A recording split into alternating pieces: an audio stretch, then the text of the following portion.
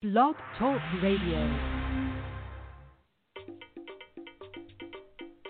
Greetings, greetings, Alafia, greetings. Come on in, welcome, come on in. All is a blessing, all is a blessing. Yes, yes. It is a blessing.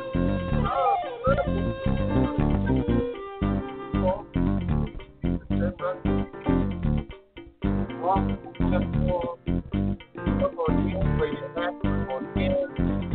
Greetings, beloved. Come on in. Come on in. Come on in. Welcome. Something is real. True. It's divine. Divine. Oh, it's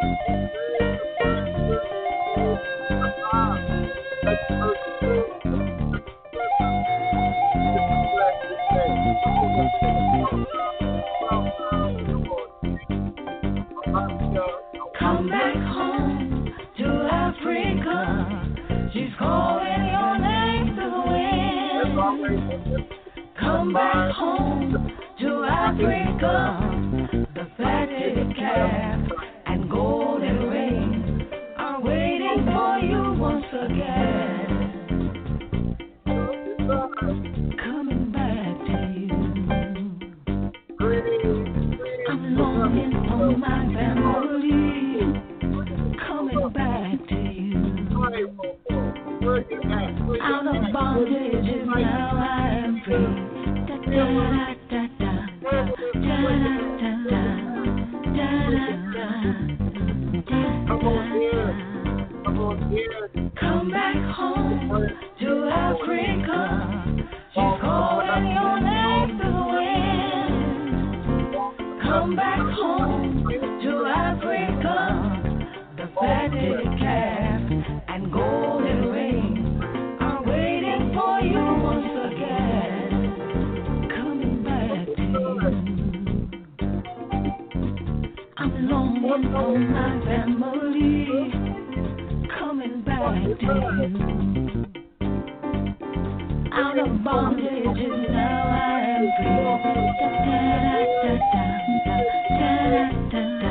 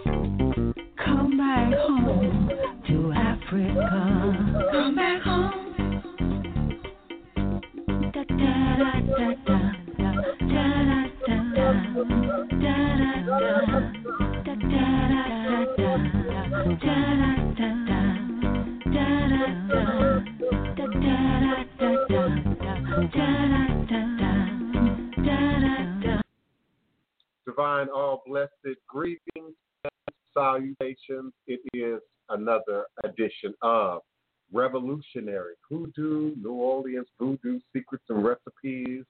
All is truly and indeed a blessing.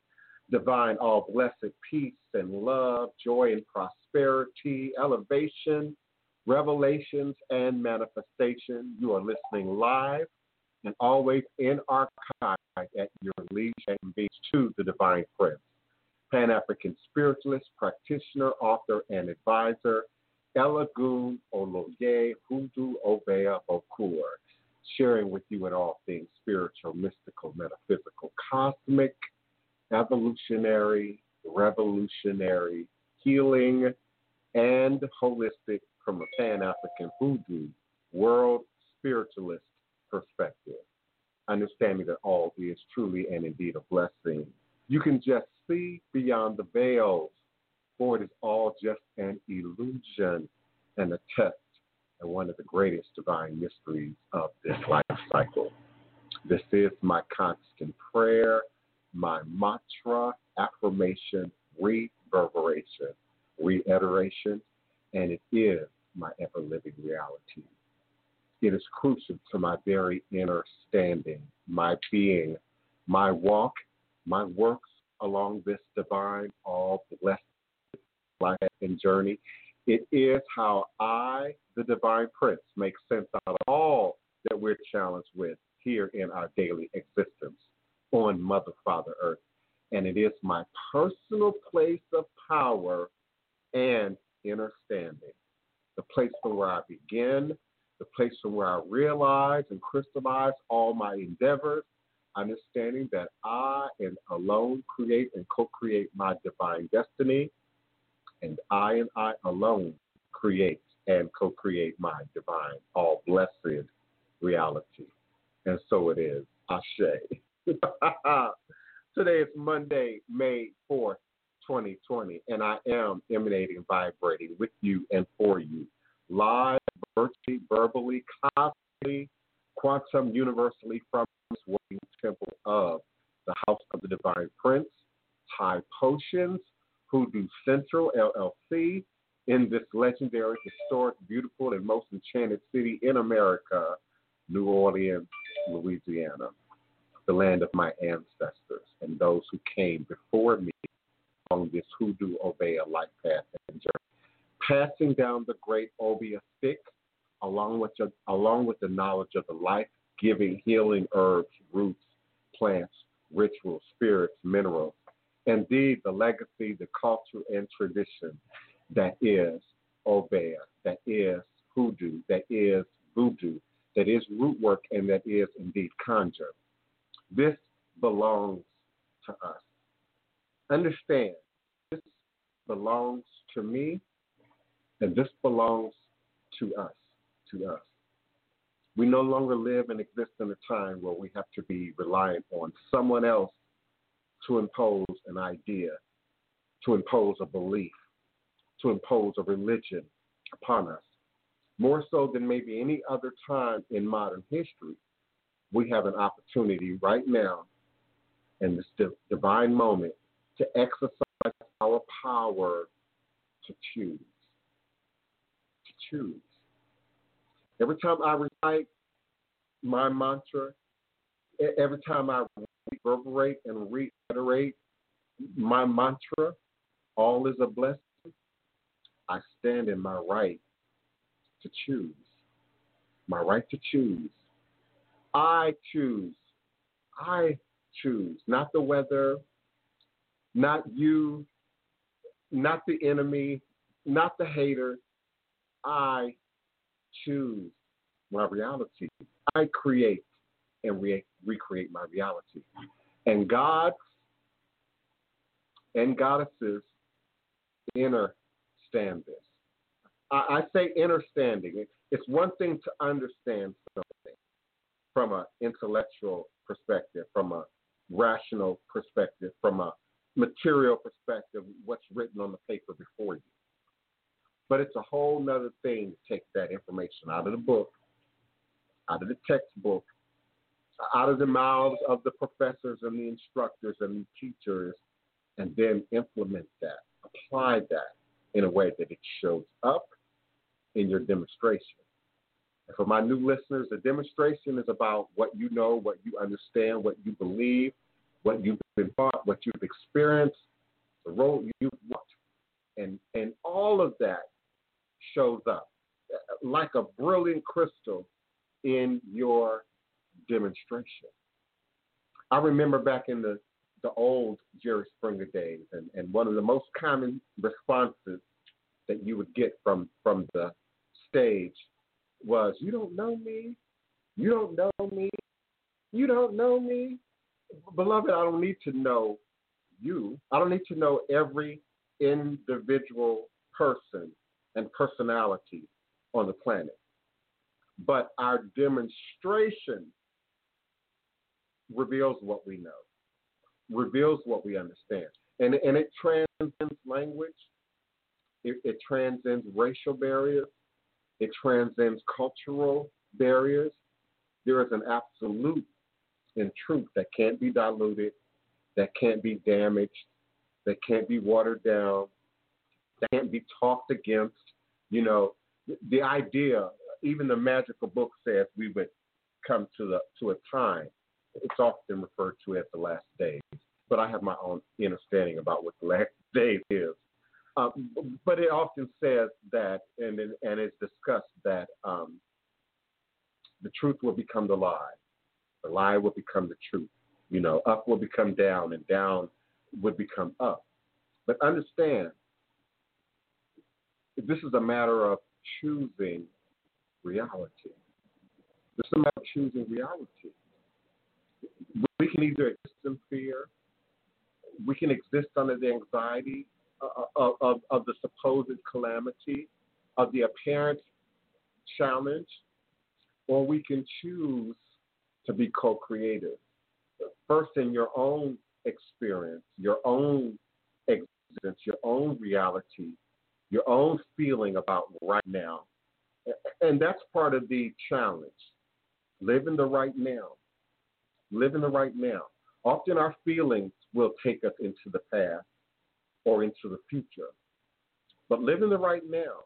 We can't fix, adjust, change, tweak the past in a relative sense. We can only now affect the future.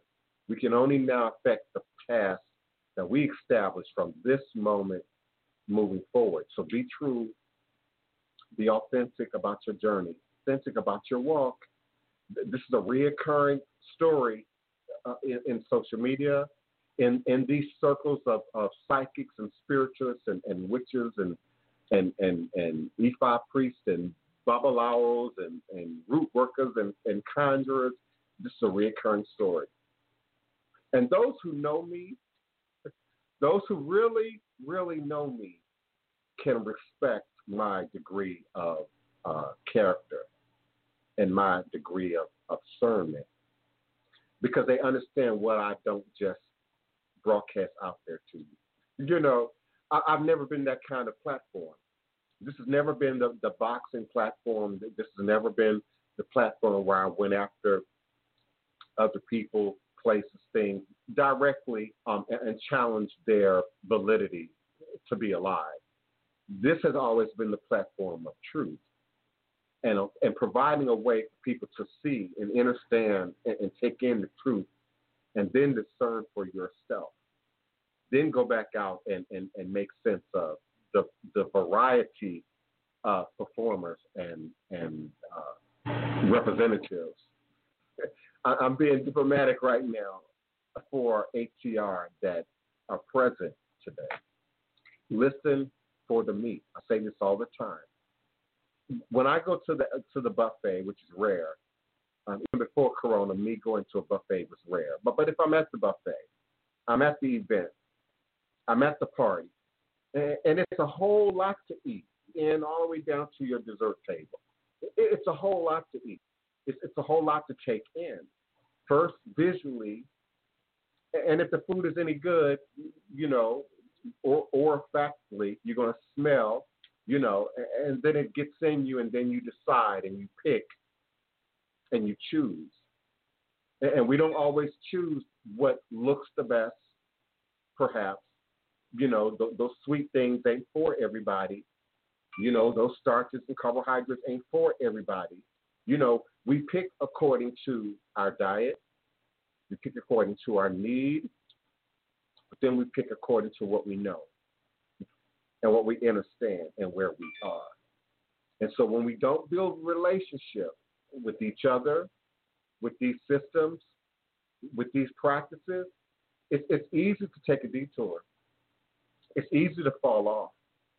Whether you're the seeker or the person who believes themselves to be qualified to give, to practice. And in the world of energy, it's more than a notion. It's more than a notion. It's not something that I wish on anybody. I say this at least once a week.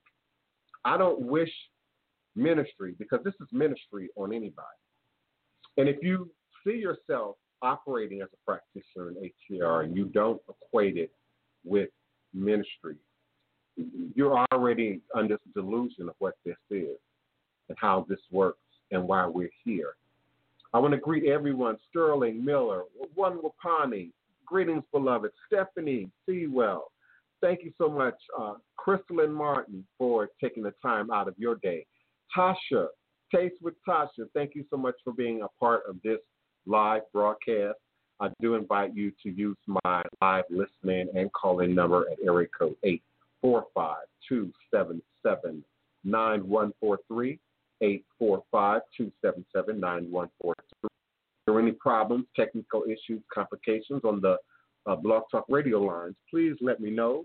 Someone inform me and let me know how that's coming along.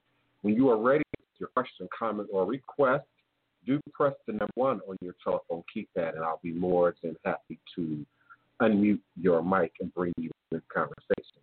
You can always type your questions and comments, of course, whether you're in Facebook or YouTube or Periscope or StreamYard.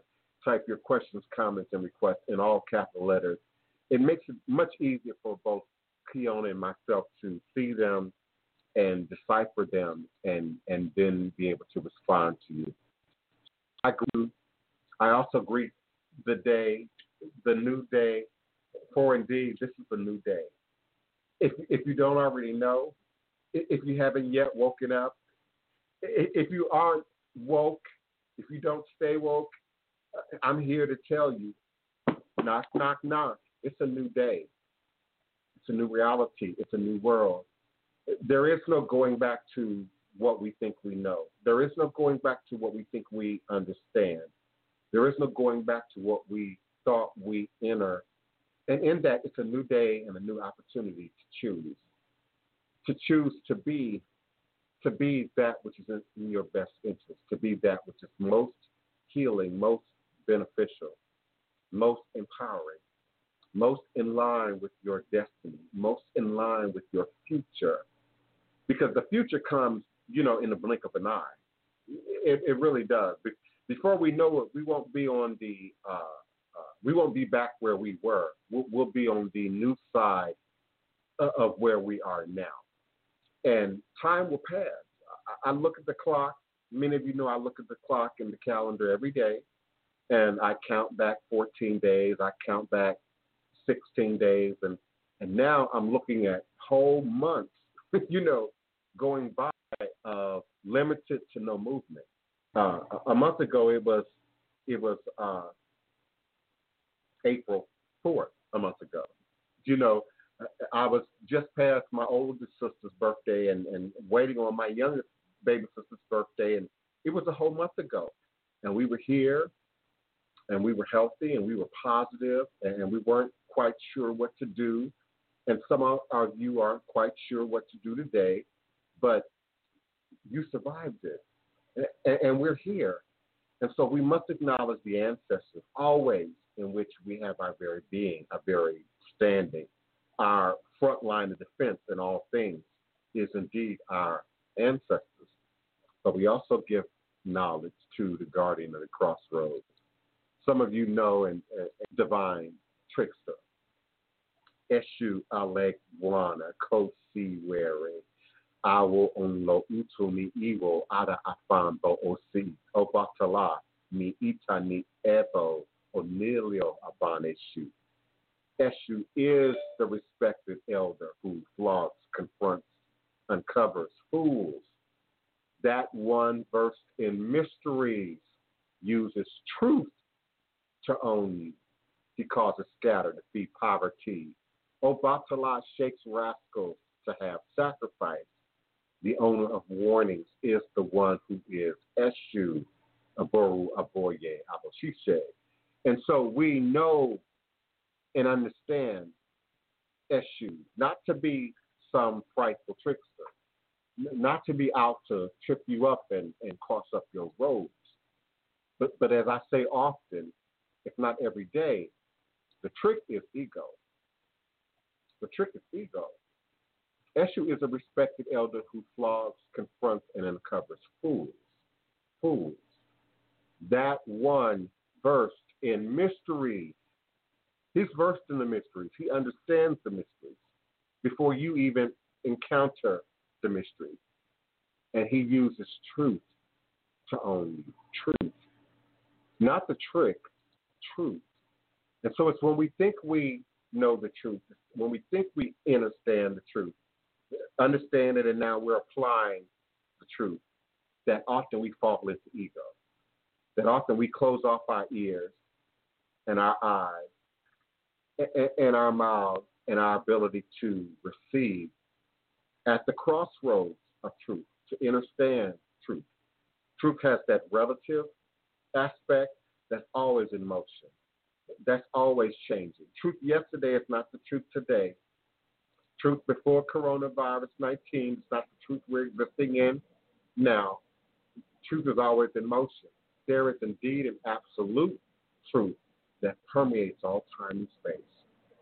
I often refer to that as divine laws that can't be overrode, that can't be moved around or burrowed through or traveled over or under. We indeed have to walk in and manifest in that truth. And it has everything to do with what we know. It has everything to do with what we believe we understand. I hear you, one Prani. I hear you, beloved. I do have other callers online, but no one has pressed number one and raised their hand yet. But I hear you, girlfriend. And I'm sure I have many people who are with us now who have something to say, something to share, and I invite you to call in at area code 845-277-9143, 845-277-9143. When you're ready with your question, comment, or request, do press the number one on your telephone keypad. This will virtually raise your hand for me, and I'll open and unmute your mic and bring you into the conversation. We also acknowledge Oshun, Ajay, Yimaya, Olokun, and I'm speaking Yoruba, as it relates to these mighty, mighty powers of the river and the ocean and the stream and the pools of water. Indeed, our first source for libation, but also for cleansing, for the life that exists within us. The very elixir of life exists within water.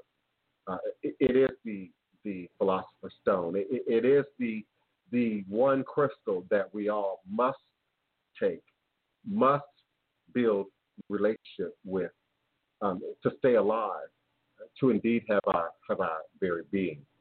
So we acknowledge those great powers in the ritual calendar of things.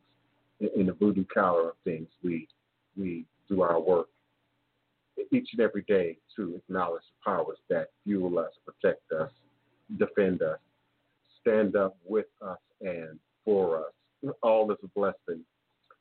Thank you, Kiona. My toll-free number is 845-279-9143. Please press that number one, and I will open your mic and bring you into the conversation. It is another day. It is a Monday. It is the first Monday in the beginning of the first full week in the month of May. Depending on where you are in the world, it's springtime, and we are moving quickly into the summer months. And for us here on the Gulf Coast, that will bring new challenges. Hurricane season begins on June 1st for us here and lasts until December 1st or November 30th is the end of hurricane season. So the power of water is something that can't be overstated. The power of water to move through rock to change what we view as immovable, as a solid, and some of the most solid materials on the planet can be moved, can be decimated, can be cremated, can be reduced to sand and gravel by the power and the might that is water. And Olokun in particular, like Eshu, holds the mystery of not only water but consciousness. We also see Olokun in the etymology, the symbolic utilage of Olokun as the deeper depths of consciousness. That which is what science says is in our subconscious, that is not necessarily a part of our waking reality, but fuels every moment, every minute of our waking reality. It is there in the shadows where your past often will exist, where your pain exists, where those things that we don't want to remember, don't want to think about, often don't want repeated along our journey will set up and hide in that subconscious zone. Our very programming and how we were raised and how we were culturated to enter the world rest in that zone. And we often refer to that as where we do our shadow work. Our shadow work, those things that we don't want to think about, those things that we don't want to talk about, those things that we don't want to address, but they still show up in our everyday lives. Now is a great time to address the shadow work, and many of you are doing just that. People are doing their ancestral work right now and attending to their eguns and their ancestral shrines. People are indeed looking into their background and their lineage, but more importantly, people are looking into themselves and addressing who they are in a very new, do you select the higher vibrations versus your subconscious rhetoric choices and subconscious decisions? Thank you so much, Wapani, for that question. And I pray now that I get deep that this isn't the time where FedEx, UPS, the U.S. Postal Service want to start showing up at my door. But this is a great question because this is literally the work that we do every day, really. You're either well-adjusted, healthy. It doesn't matter if you had a great background, a great upbringing, or not. Once you reach, let's say, the master number of 33, and I'll come back and address people that might be younger than that. But once you reach that master number of 3, it is said and it is believed that all that you are, all that you know, sort of congeals at 33, at this master number of 33. And so much of who you are is now manifest in your demonstration, whether you're conscious of it or not, whether you think about it every day or not. And I remember, I haven't heard this much lately, but I remember in my, 20s, early 30s, people often suggesting, for us with the tragic backgrounds, with the pain in our past, with the molestation or the rape or the violent abuse or the violent attack or the death, and murder that might exist in your background. You aren't ready often to address that because it invokes emotion. And so we tuck that stuff away and it becomes a part of our subconscious mind and ultimately that shadow work. And it often will show up when we're under duress, under stress, presented with new challenge or something that sort of resonates with some note. When you look at a sheet of music, one particular note from that time space. And so we then are given that choice, again, to either confront or to tuck and hide or to push that thing to the back again. And I say a lot. I say often. I try to say it every day. Bob Marley said it best. You run away. You only live to fight that battle, that spirit, that gem, that energy again. And indeed, when it escapes the realm of just energy and emotion to becoming now a jinn, a demon, a monkey on your back, you indeed have to challenge that monkey. You indeed have to confront that thing. And the best way, the safest way is, of course, in your prayer time. It's in your meditation time. It's in your spirit work time. I'm not saying in the middle of your service. I'm not saying in the middle of ritual. I'm not saying in the middle of while your imam is speaking, your pastor is speaking in the choir or singing. I'm talking about when you're in your private space, in the safety of your space, and you can truly then confront moment to moment those demons, those shadows that then show up. Do that work, and it makes it so much easier to choose the higher road, the higher vibration out here in the real world as we are confronted every day with the crossroads of choice. I also strongly always suggest the mantra. Having mantras, other way. Let me say that in a new way. Having other ways to repeat, to recant energy into the universe, into the space. For those of you who aren't there yet, into your mind even, that can override the programming. See, the negative thinking, that's the old programming. The subconscious thoughts that show up that are unresolved, that's a part of the old programming. And so when we don't address that old programming, just like your computer, it can eventually become a virus. It can eventually collect enough errors that it's now shutting down systems. Now you're getting a blue screen. Now your computer is shutting off. Now you have to really address this thing, person, place, or thing, to prevent it from continuing to be problematic for you.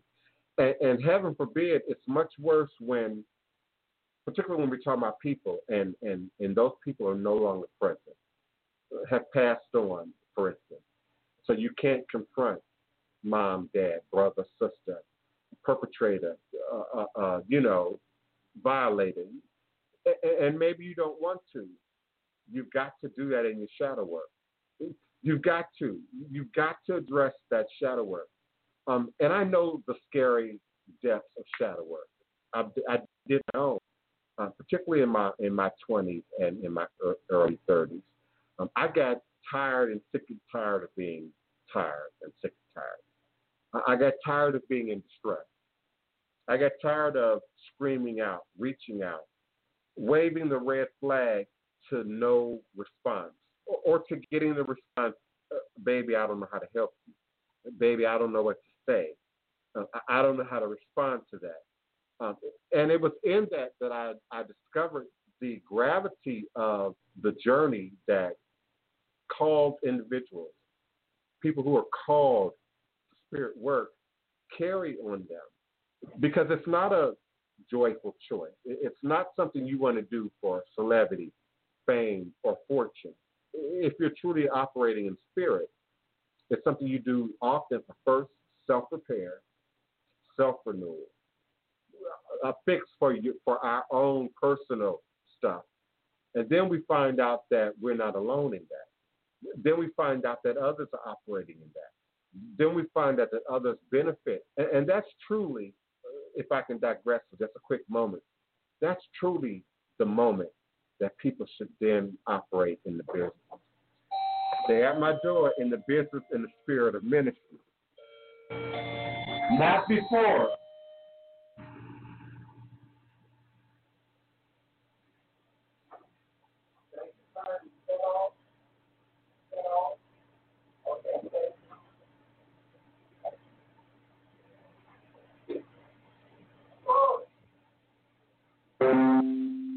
I will be forward momentarily. I guess I could have and should have put on some music, but I'll be forward. Give me the opportunity to wash my hands, bleach and wash my hands, and I will be with you. But it is only, if anybody can hear me, It is only at that point in your journey when you have begun and actively move forward in your own work and have succeeded and have found some successes. It's only when one has found peace, has found joy, has found happiness for yourself that you then move forward into ministry.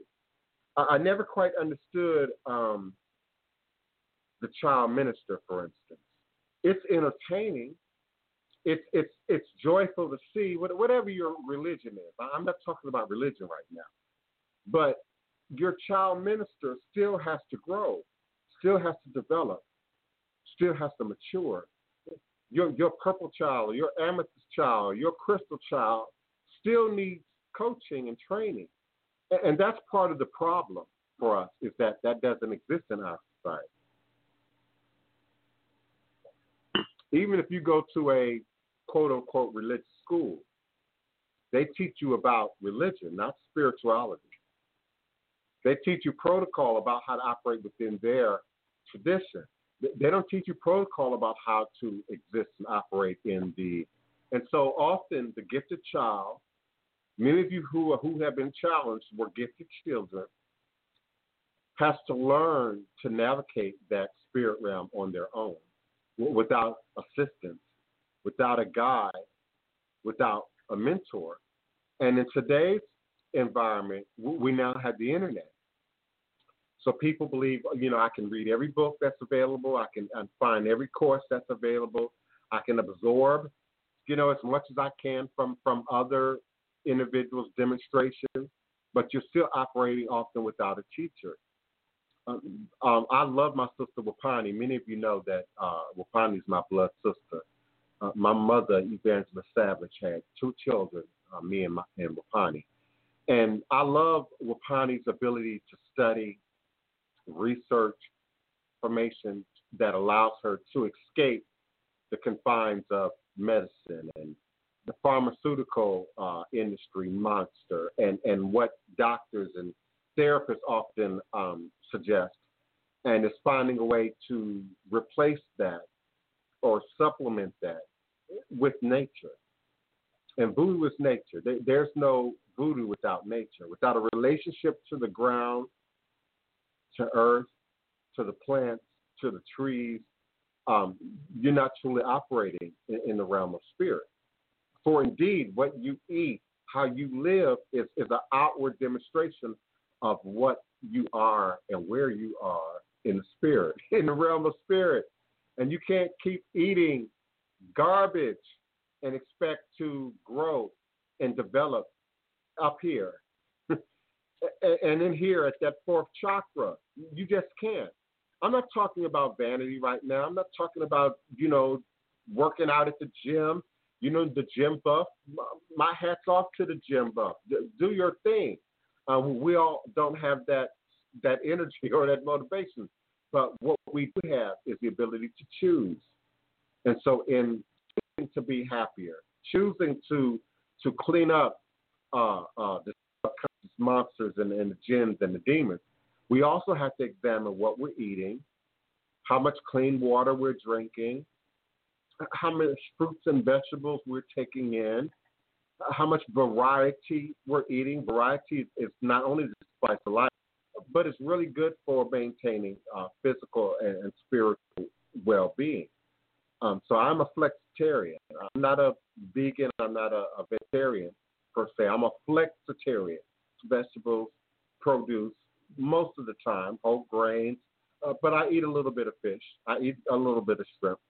I eat a little bit of chicken every now and then, and a little bit of beef every now and then. And so we must consider what we eat, how we live, how we sleep, how much exercise we're getting as important components to spiritual growth, spiritual development, spiritual maturation, particularly for those of you who are practitioner-oriented, who feel a need to read, who feel a need to do and provide services for others.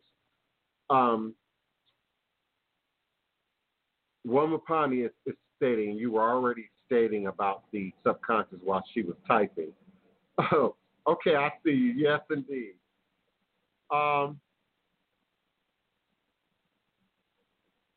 Let's see. Callers, give me a moment. I'm trying to read my chat, and it keeps moving on me. And I don't want to read things out of order.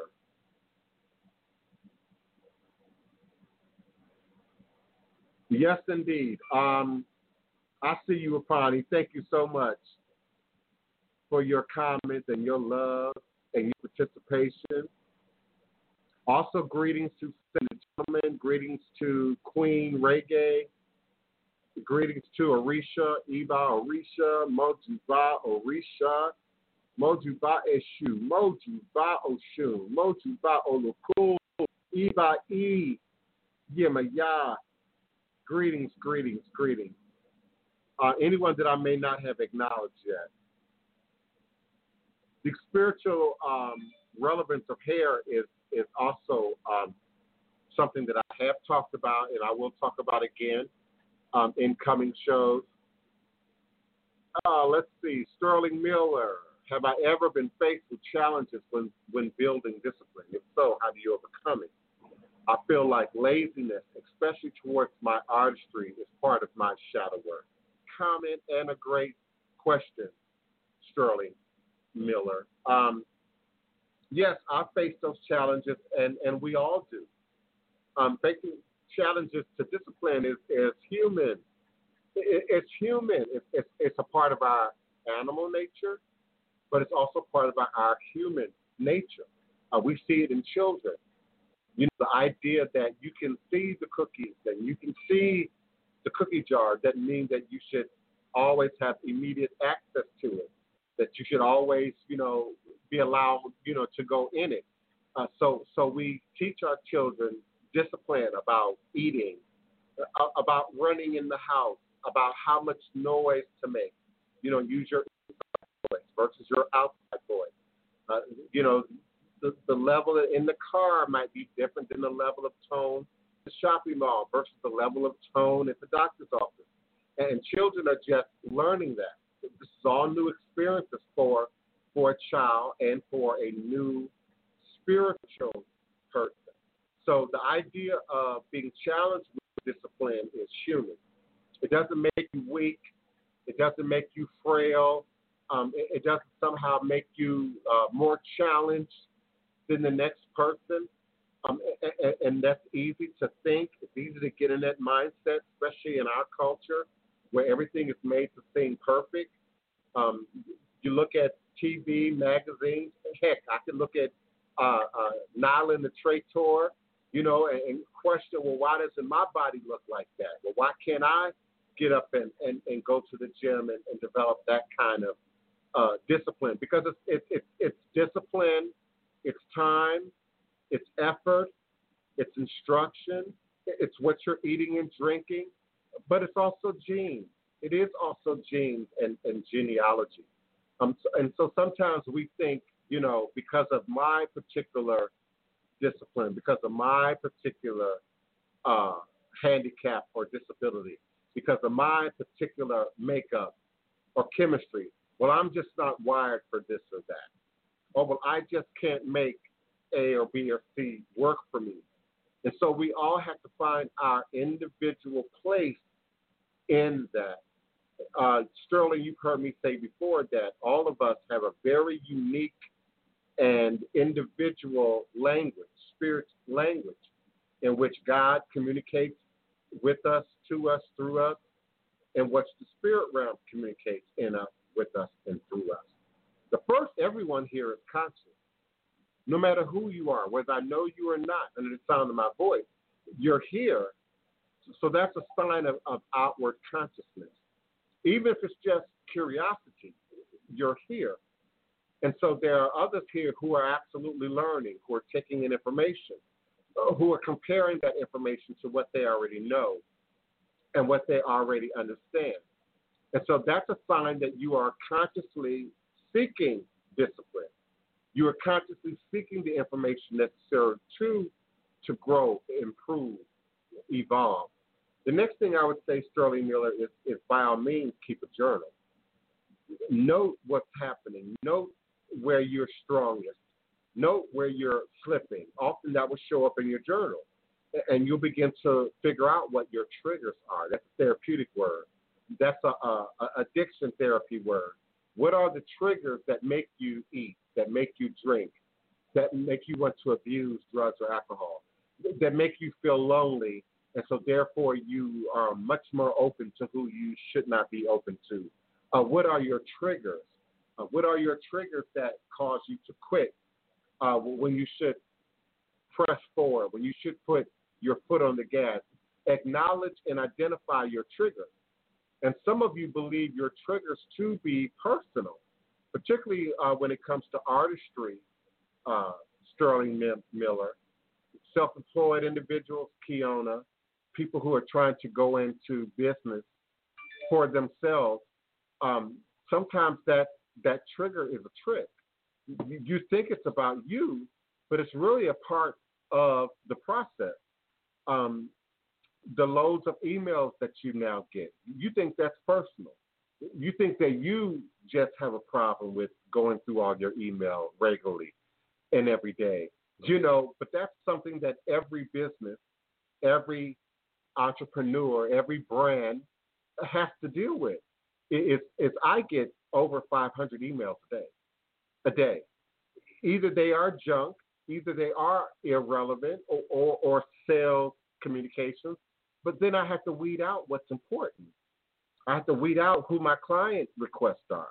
I have to weed out my legitimate business requests. So your resistance, for instance, as an example, to office work, might be personal, might be specific to you, but that as a necessary trigger, for instance, to now creating these other word symbolisms. You use the word lazy. Stop using that. I used to say that. Oh my goodness, I'm so lazy, until Wapani started reverberating back to me what my real truth and demonstration was. Until my mother and my friends started saying, lazy, but you do a 3-hour broadcast every day. And then you do 5 hours of consultation every day. And then you do 3 hours of office work every day. I mean, when do you eat? When do you sleep? And so I had to stop saying lazy. Lazy is not true in my particular scenario. And lazy might not be true for you, Sterling Miller, if indeed you are doing other things to move things forward. So change how you use words. Change your language. Change your language. And find other options. Find other options. So when I'm not in the mood to crochet anymore, I have a little can here next to me where I've crocheted, 10, maybe 11 crystal gemstone bags, of various sizes and shapes. But when it gets to doing the neck portion of the bags, that's grueling for me, and that's where I slow down a little bit. I don't say lazy. I don't say distracted. I put that to the side, and then I pick up the next chore that might be equally important, like eating, like getting up and cleaning up the space, like moving on now to maybe my email or writing my show for the next day. So write down what you're doing, what you're feeling, what you're thinking, Sterling. That way you can see the triggers and identify what is a legitimate trigger or what might otherwise be something that needs to be addressed in terms of how you organize your time, how you organize your space, how you organize your energy, and what you're being exposed to during and moving into your artistry and into your work. Thank you for that. Greetings, Eagle Turtle Star. Thank you so much for being present in your energy. I really love your name. Thank you for being a part. Kiona Medlock, thank you for being a part of the show and contributing. I greet you and I appreciate you. Part of your question, Keona Midlock, so I'm not exactly sure what you're asking. So I need you to come back and fill me in or complete that.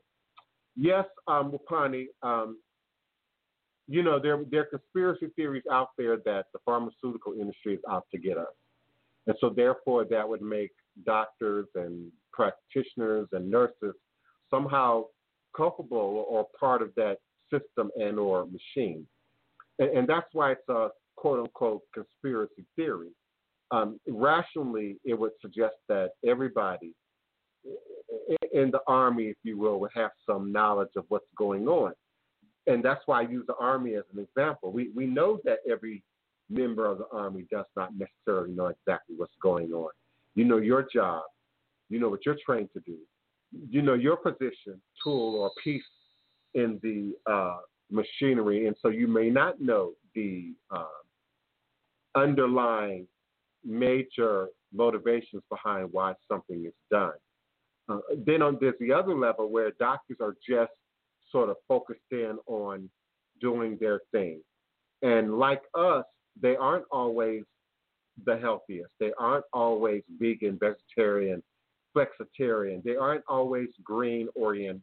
And so they aren't always as knowledgeable and aware of herbs, plants, roots, as we think and assume that they should be. So yes, getting, the odd look, the side look, from your doctors, your physicians, when you are taking supplements, is not uncommon. And anyone under the sound of my voice who's doing so, you got diabetes, heart problems, high blood pressure, absolutely let them know that you're taking supplements. Don't hide that.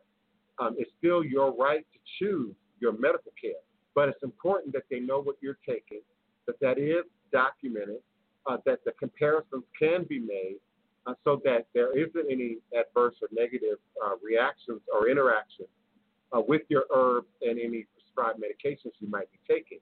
And that's not always a negative. Sometimes, for instance, my herbs and my roots and what I'm eating and my diet, my sugar will be very, very normal. Sometimes just a little bit low. So if I take insulin, if I take, my metformin, then my sugar is going to go down to 80, which is dangerous. That's very dangerous. Your sugar really shouldn't drop below 90.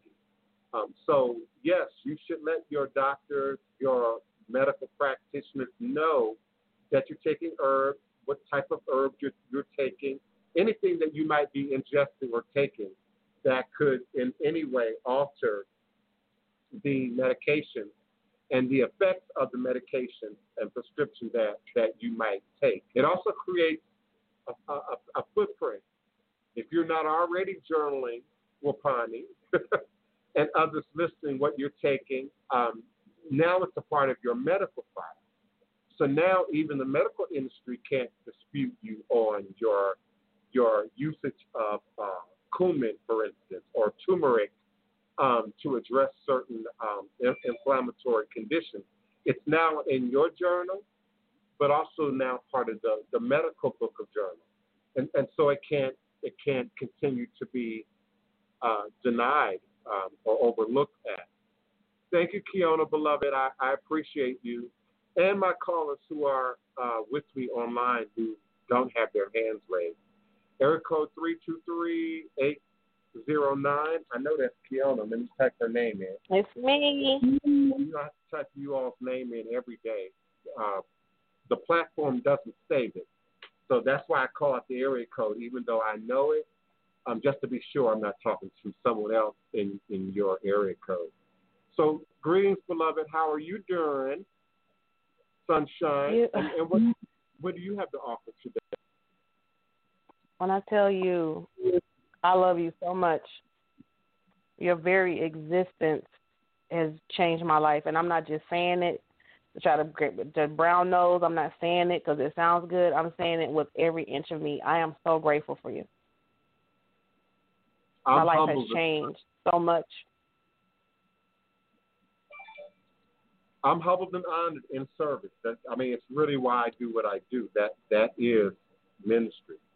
That is ministry. Greetings, beloved. When I tell you my life has changed So anyway, so I was just stopping in.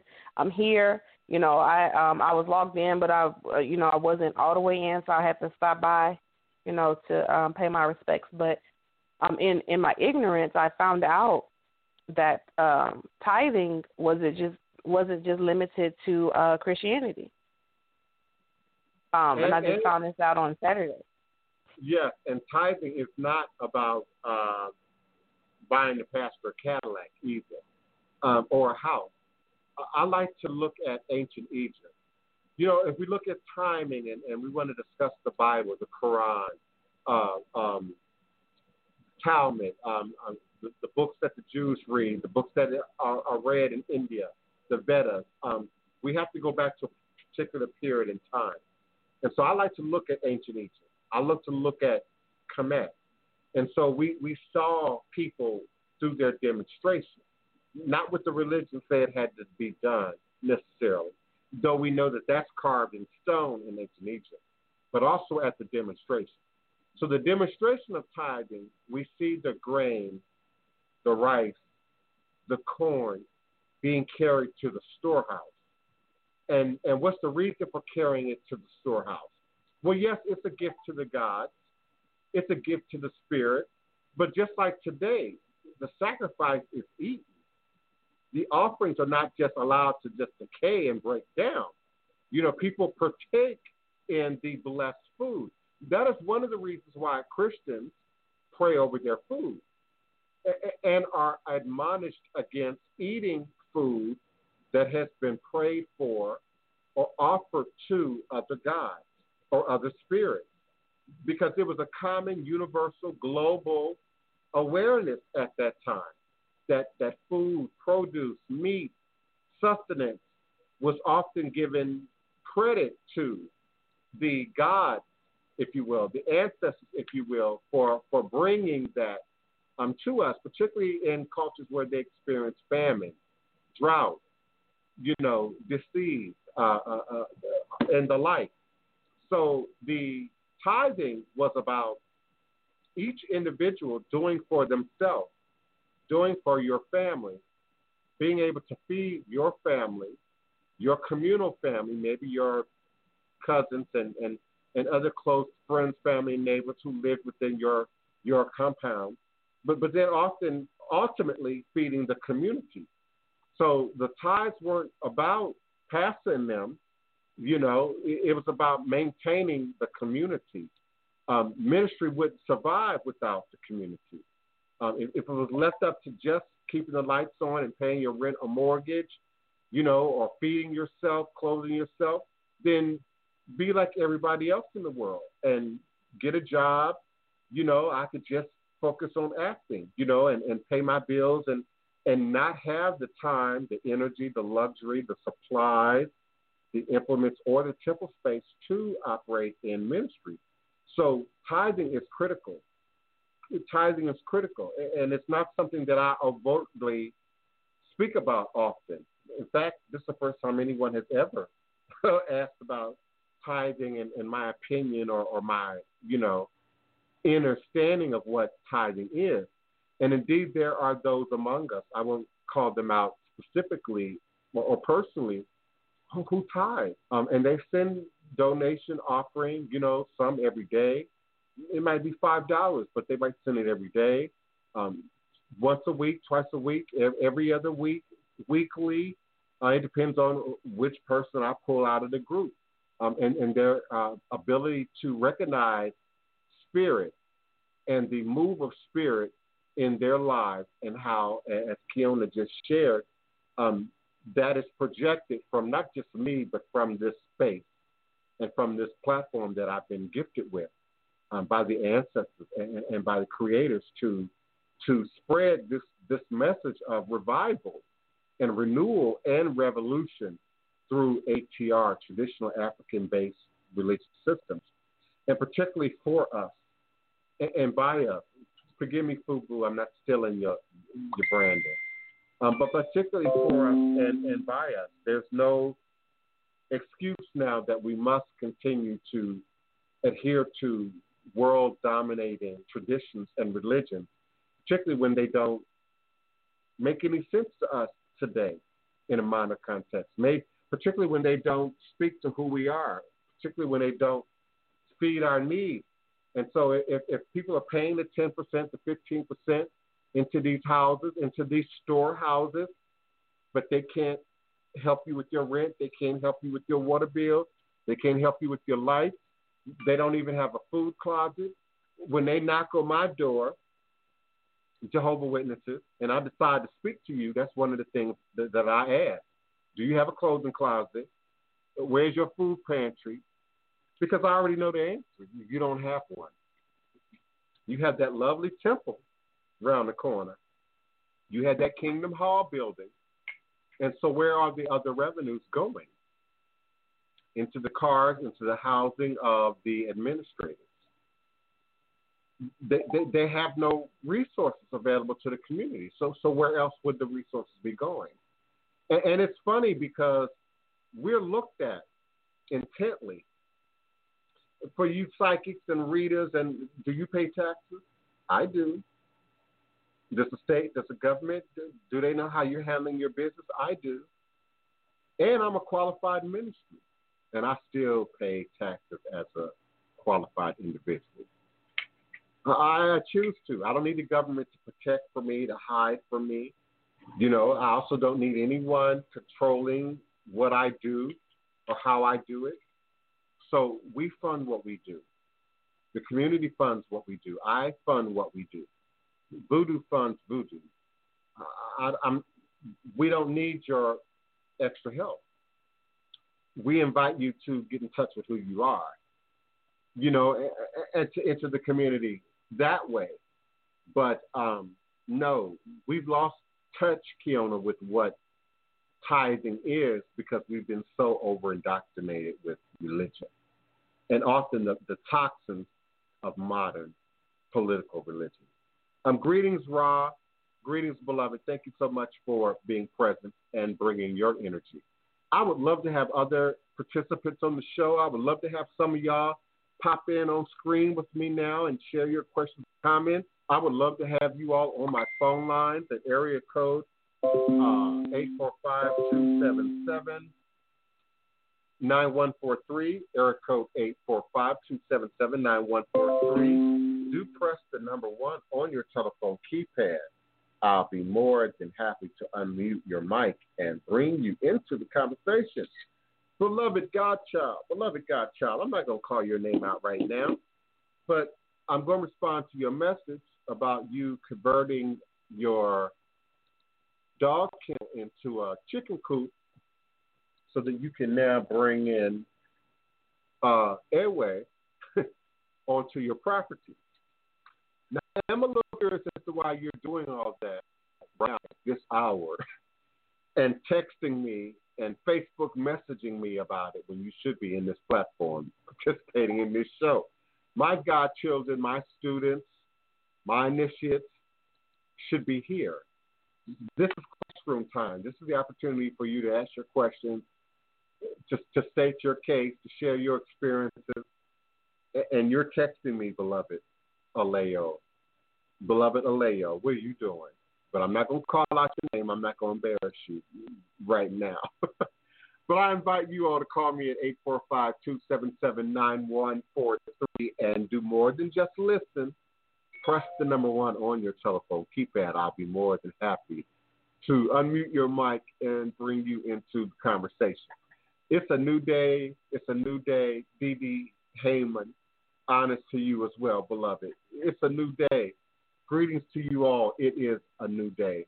And particularly for religious folks, spiritual folks, magical practitioners, ritual practitioners, the root doctor, the hoodoo man, show and prove. Now it's time. I'm calling all of you all out. Show and prove. Now is the time. Listen, I know my mama be listening on the show. I already had my conversation with my mama early this morning that I might be a little aggressive today, that I might say some aggressive things today. But Spirit calls for it. Y'all have been perpetrating for too long. Where are your public comments and ratings? Where are your publicly documented proof and evidence of your activities of your work, come on in. And my newcomers, my beginners who are just beginning, who need mentorship, who are open to mentorship, where are you? Come on in. Open your mouths. Your fifth chakras are blocked. Share your truth. Speak your truth. Ask your questions. Share your criticism. But be present. Now is the time. Now is the time. The depression numbers, the suicide numbers, the domestic violence numbers are through the roof right now. Anxiety in our society is through the roof right now. And many are hiding behind politics. So we're willing to get on social media and debate politics. Many are hiding behind social media. So we're willing to get on social media and talk about, pop culture and the foolishness of the moment, of the day. But we're not addressing these real issues. We're not addressing how to grow, how to heal, how to advance, how to do that shadow work that so many in this room are doing right now and are talking about right now and are sharing with us right now. Now is the time. Now is the season. God has us all on a timeout, and for what reason? To re-examine who you are, to re-examine what you're doing, to re-examine where you're going, to re-examine how you're operating with your loved ones and your spouse and your roommates and your children and the people that you are sharing that house with, that you're sharing that apartment with, that you're sharing that space with. Now is the time. And those who are willing to do the work, those who are willing to reevaluate, as my sister Wapani has on the screen right now, are going to see growth, are going to see wellness, are going to see prosperity moving forward in a short matter of time. Our timing now, many of you know I wasn't stressed about timing. I actually stopped doing readings for a minute because I wasn't sure how to apply accurate and correct timing that I could guarantee with the conditions of the coronavirus. So we're looking at 30 days, 90 days, 30 days, 60 days, 90 days that has now rolled over into 3 months, 6 months, 9 months, for people seeing fruitfulness of the works, the efforts that are being put into place right now. And that includes the virus. We already know it'll be at least a year before they can come up with any viable, inoculation or solution, medical solution to this. So 3 months, 6 months, 9 months, it's not unrealistic. It's not a stretch. And what you do right now, whether it's operating in your garden, planting your seeds, literally and figuratively, building your business, planting your seeds, literally and figuratively, I guarantee you see fruitfulness in 30 to 3 months, 30 to 90 days. So in 3 months, you see fruitfulness. You see benefit. You see the payoff for that. Now is the time, as my sister stated, for our body, our mind, our spirit, even spatial evolution.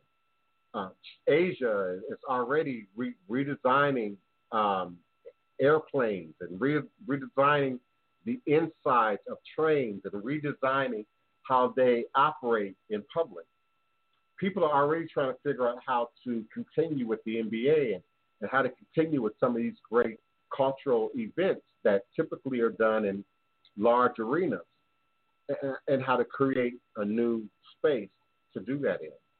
And so D.D. Heyman said the toxicity that we have gotten accustomed to living in is now being shaken up, shaken around, put in a context where you can see it clearly, particularly if the toxicity is in your marriage, in your relationship, in your home, between you and your roommates, or you and your housemates, or you and your family members. That toxicity is much more visible to us right now. It's much more audible to us right now. You're real sensitive to what you're hearing repeatedly. You're real sensitive to what you're seeing repeatedly. Greetings, evangelist. Welcome to the show. Yeah, most of my participants, Mom, seem to be young people, younger than 40. I'm not hearing as much from my older listeners. I am communicating with them off air and in social media and on Facebook. I really like your icon too, by the way, Mom. What you're using for your Facebook profile page. I really like that picture. Where'd you get that? But older people that I'm in communication with are doing what you and I are doing, and they are keeping up with the news, keeping up with the information. If they're religious, they're more religious now than ever before. If they're spiritual, they're more spiritual now than ever before. Many of the older people I think are a little bit more. I want to be careful about how I word this. They believe. I'm not saying that they follow. I'm saying that they believe. And so we do research. We do study. We listen to more than one news outlet. And so we believe the realities of the virus. So people 50 and over have responded for the most part, protecting themselves, wearing masks.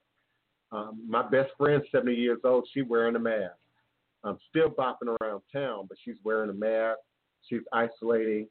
She's changed her behavior. I live in historic Treme. I live right around the corner from Charbonnet Funeral Home. They've got drive-through funerals, Mom. It's a big plain glass, what do you call it, plate glass window. And people drive by in their cars and can see, the body in the casket. All dressed up, and the flowers are still present, but no more than 10 people are allowed to gather. So I'm seeing people 50 and over, for the most part, taking this very seriously here. And when I see the protests on TV, I am not seeing 50-year-old people of color or older being active in those protests, at least enough to be caught, live on camera, so that then shows up on TV or in our media platforms. I know older people are taking care of business. I know older people are adhering to the CDC and the information that's available. They're just not speaking out, and I invite that. Now, where they are speaking out is in Twitter and some of the more mature formats. Facebook isn't quite the most mature format. So even though you and I both know older people who are in Facebook, they're not always sharing their opinions like myself and Tony Val, or maybe even Upani might. They're not sharing their opinions. And I invite this audience to share your opinions, to speak out a little bit more, to say what's on your mind a little bit more, because younger people need that guidance, and in many cases want that guidance. They want to know our opinion, but may not always know how to ask. Mom Dee Heyman is 41. She's been one of my most prolific participants in the chat today. Bridget, I think Eagle Turtle Star said her name was Bridget. I'm not quite sure what her age is. Kiona, I believe, is in her 30s, early 30s. So, yeah, it's quite a young audience. Greetings, Sean Wynn. Welcome, beloved. Thank you for being present. So it's a pretty young audience, at least in terms of who's in the live chat here. With my Blog Talk Radio reach is a little bit more expansive, and so it reaches a much more global audience. Area code 612. 612. Hi, I'm not familiar with that. I used to be a phone operator, and once upon a time, I had all these area codes memorized. So who's calling, and where are you calling from, 612? this is Sterling. I'm calling from New Orleans, but my phone number is a Minnesota, Minneapolis phone number. You broke up. You broke up a little bit. What did you say about the phone number? My phone number is from Minneapolis. Oh, okay. That's better. I can hear you real good now. Oh, okay. That's why I didn't recognize that number. Now, that's one place I've never been, never visited, was Minneapolis. I think the closest I ever got to Minneapolis was Milwaukee. Milwaukee. And Milwaukee was so different compared to, the other regions of the country that I was, familiar with. So that's one place that's really new to me. How you doing today, beloved?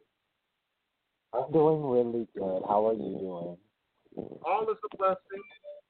Did you have a question or comment for us today? Yes, I did. So right now I am actually, I've had a lot of time to think about my next steps in terms of like my artistry and how I can develop a platform for myself. And I've been trying to like curate, because I'm a poet. I write a lot of spoken word pieces. So I've been trying to figure out. Sterling, be careful, beloved. Be careful because you're breaking up just a little bit. So, like if you have a headset on, just hold your mic close to your mouth, and then say that again because you broke up just a little bit. Okay. Well, I'm a poet, and right now I'm trying to figure out how I can curate something to share online, and also like not only like build an audience, but also like bring in some funds. And the ultimate goal is I want to create a poetry album that I tour with. And although like, I'm kind of new in the game, I really want to put my work out there because I know that it's impactful and that it will really bring people together. So I'm just trying to figure out how. I appreciate what you do. You're breaking up a little bit. I appreciate what you do as an artist myself, as a writer myself. I'm not exactly a poet. I play around with the notion, but I'm not arrogant enough to say that I'm a poet. My writing tends towards a different direction. But, man, there's so many opportunities and there's so much room for someone like yourself to desire that ability and those skills. How old are you, Sterling? I'm 21. Oh, okay. Yeah, then you're really young. For someone my age, you're extremely young. At 21, you're just meeting legal drinking age at 21.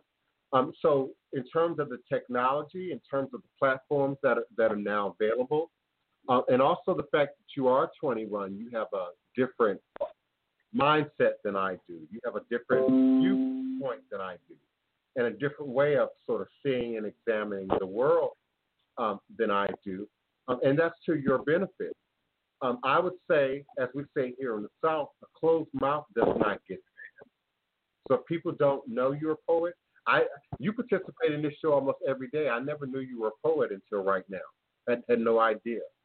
Had no idea what you did. Had no idea how old you were. Have no idea what you look like. I have no idea what your work. Now listen to what I just said. Think about what I just said from the perspective of you trying to expand your artistry. We don't know you. I'm not being shady. We don't know you.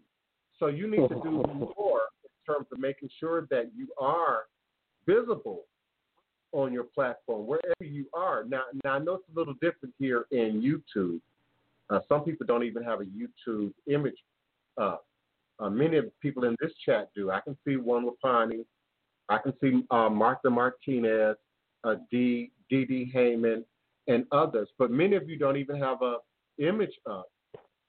But you're promoting something. You're trying to sell something. You're trying to get a word out about something. That's problematic. So make sure that you don't just have a social media filled out, that you got a picture, that your profile information is complete. That doesn't mean you have to reveal your location. That doesn't mean you have to give away your secrets. but fill out your profile information. I'm quick to swipe left or dismiss profiles that don't have enough information. I'm quick to ignore emails that are generic. You send me an email with just a link, with no writing, no text, I'm gonna delete it. I'm gonna assume it's spam or it's a trap, and I'm gonna delete it. So Sterling, make sure show your face somewhere so that we can connect you to your product, and then show your product in the body of your social media accounts, wherever that is: Twitter, Facebook, Instagram, YouTube, LinkedIn. At least those are the top 5 that are most popular. I know there are so many more out there. StreamYard, Periscope. I know there's so many more out there.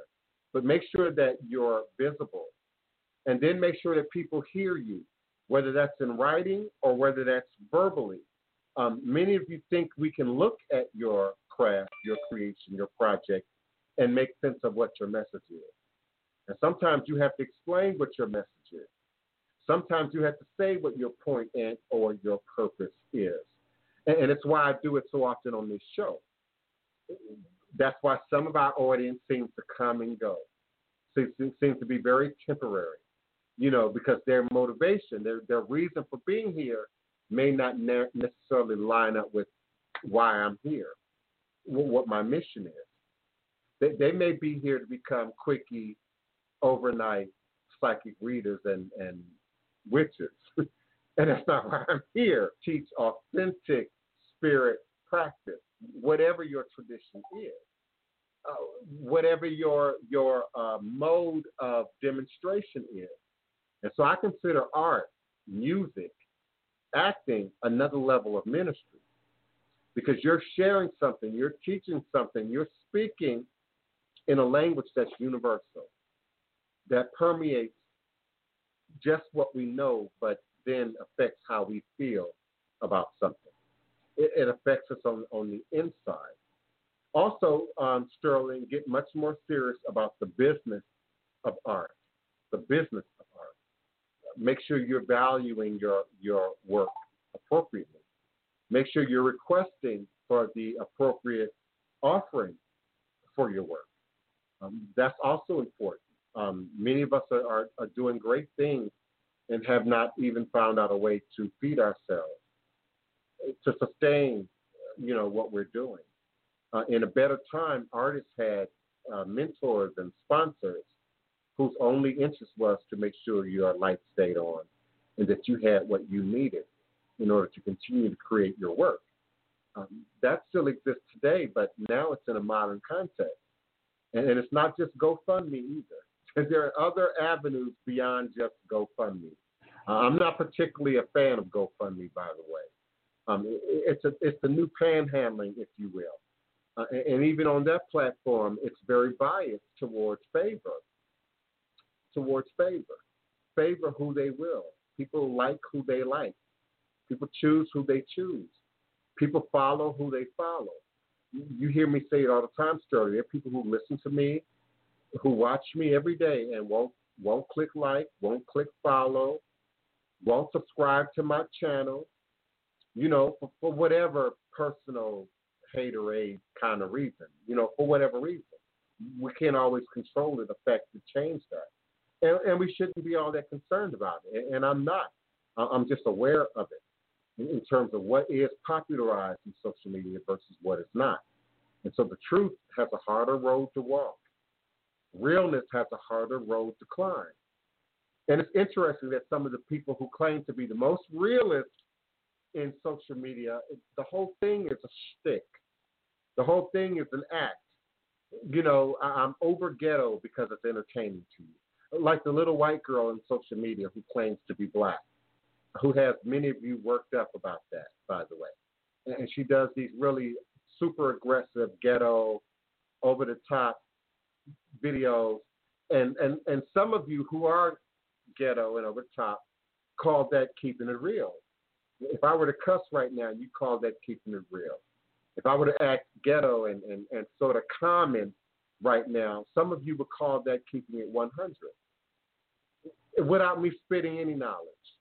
without me sharing any truth. And that's the illusion, marketing, advertising, illusions that we get caught up with. And don't keep pointing the finger at big business and saying that's the Illuminati. The Illuminati is me and you. The Illuminati exists right here among us. The Illuminati is your peer group that can override your good sense of what still get you to agree with something that don't make no sense. I got another good friend in her 70s, too ghetto for her own good. And I mean ghetto when it comes to health knowledge, health information, what's important about HIV, what's important about coronavirus, what's important about economics, and housing as it shows up for Black people. And her responses are stereotypically ghetto and false. And I love her to the point that I don't even want to argue anymore, beloved. I done already told you that that's not how HIV is transmitted. I've already told you that that's not how but still, she will believe the loud, cussing, ghetto voice in YouTube before she'll hear my soft, still truth. But so many of you got to look at that in terms of how you're taking in information, how you're receiving information, and your willingness, consciously and subconsciously, to take in information and then apply that in a way that's real. Dee Heyman, what do I think about people ready to open up restaurants, bars, getting into the police space and not getting arrested? You already know what I think. White supremacy is supreme. That's the first thing I'm going to say. Entitlement is supreme. And I don't want to hear, it was a dozen Black people in those protest videos. Absolutely. But these protest videos have already been proven to be funded by Republicans, conservative groups, well-funded groups and committees that then draw upon physical bodies from the grassroots community, just like the Hollywood South will call on background actors, for the lower fee to come in and fill it in and give it some authenticity. But it's not real. Now, my second opinion, which I expressed yesterday, I agree with them. Your freedom, your right. They got a right to go out there and get the corona if they want to.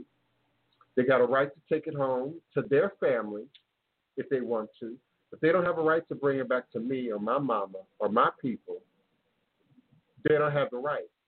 And so, therefore, I have to maintain my rules. I have to maintain my protocols. I have to maintain, oh, no, you're not coming in my house no time soon. I have to maintain, no, I'm putting on 3 masks before I leave the house with 2 covers. I have to maintain. And so we have to look out. Just because they open the doors don't mean we have to go. Just because they say come on in don't mean we have to be present. I won't. And if Atlanta and whoever else wants to set themselves up to be the guinea pig, go right ahead. Just report back the information. Make sure you put that on Twitter. Make sure you put that on YouTube. Make sure we know, the outcome. Martha Martinez, do I believe there will be a second wave of the virus? Absolutely. We're already seeing it now, quietly. You are checking the numbers and counting days back to Easter weekend. And there are some people who are dying, unfortunately, right now and over this past weekend that became infected Easter weekend during Easter season. Yes, Dee Heyman, it's hard to say I don't want to be racial, but it's racial. It's mostly white people in Michigan, absolutely, that are fighting this. And when we look at who's protesting, how it's showing up, on the news, it's white, conservative so-called, Republican so-called, in some cases Christian so-called, that are pushing that. My mama, who's a devout evangelical Christian who I respect, her peers are not in social media. That responds back to her earlier question about what did older people have to say about this? How are older people handling this? How are older people responding to this?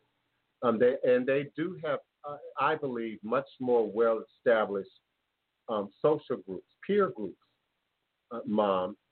By the time you get to my age, you've got friends, family that you've known 30 years, 40 years, 50 years, even 10 or 20 years, with a much more established relationship. You know where the good parts are, you know where the bad parts are. I think teenagers, 20-year-olds, 30-year-olds are too quick to cut off and dismiss, whether it's love and relationships, whether it's friends. Oh, she offended me, so it's over. Oh, he disrespected me, so, I shot him. I stabbed him. I beat him down. We don't have those social networking skills where you learn to overcome the problem. You learn to overcome the challenge. You learn to overcome blocks and personal issues, even if it's between you and your mom, you and your dad, you and your sisters and brothers. We are not going to agree on everything. There are things that me and my mom don't agree on. There's things that me and Wapani don't agree on, and it does not become an argument. It doesn't become a reason for the breakdown in the relationship. In fact, we accept it as an opportunity for growth, for learning something new, for opening up to another perspective, or from a loved one, from somebody safe, and then being able to examine that, if you will. So the younger people are much more likely, some of you, not to have strong support systems, not to have, you might have a strong party peer group. You got friends that's willing to come over and smoke up your weed and drink up your liquor. Where are they when you need them? Where are they when you're under distress? Where are they when you're under pressure? Where are they when you need wisdom? And so I think that's where it affects my younger audience a great deal differently than the older audience. And so I think people over 50 are also more likely to listen to and hear strong wisdom and then accept that. Am I still digitized, Dee Dee Harmon? And thank you for mentioning that, because my mom also mentioned that earlier, that she was still to some degree experiencing buffering Tube Live platform. Greetings, 601. That's my mama. That looks like yes, my mama. That's your mama. Greetings, beloved. Welcome. Greetings, son. I called in because I had so much to say about that subject, about where are your older listeners. Can you hear me?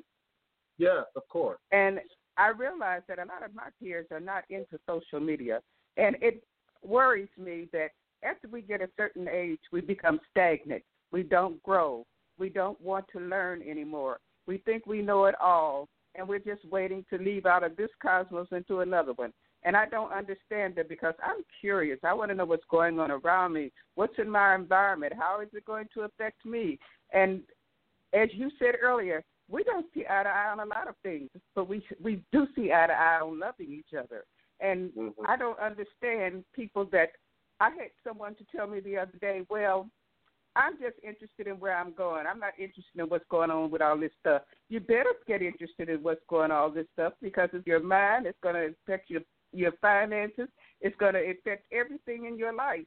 And as you said earlier, when you get older, you're supposed to have wisdom, and that wisdom is not for you. It's supposed to be shared and passed on to the next generation. Otherwise, we'll just keep making the same mistakes over and over and over.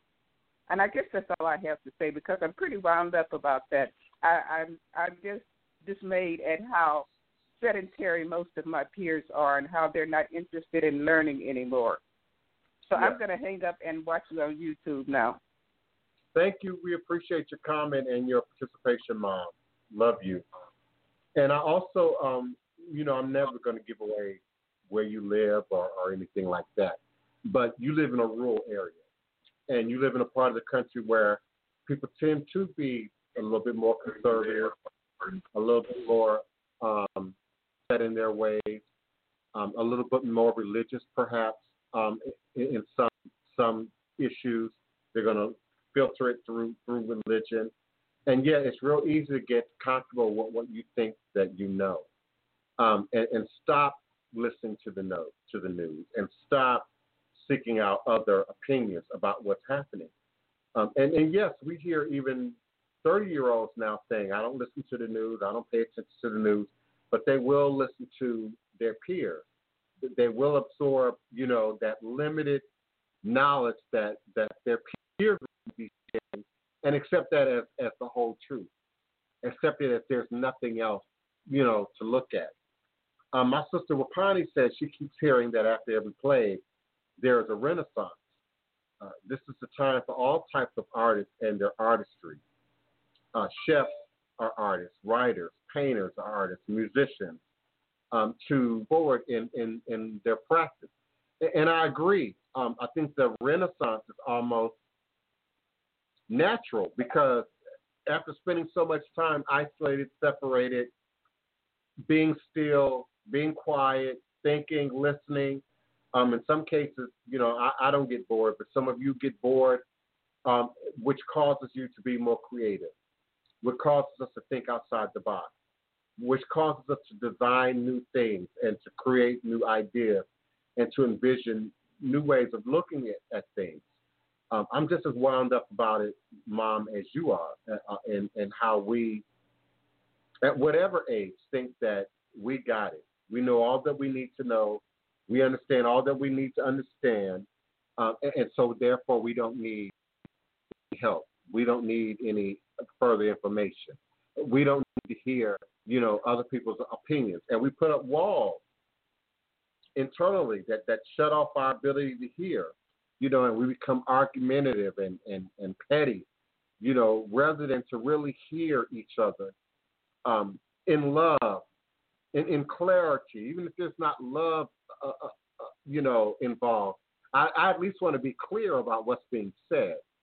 I at least want to be clear about what you're projecting at me.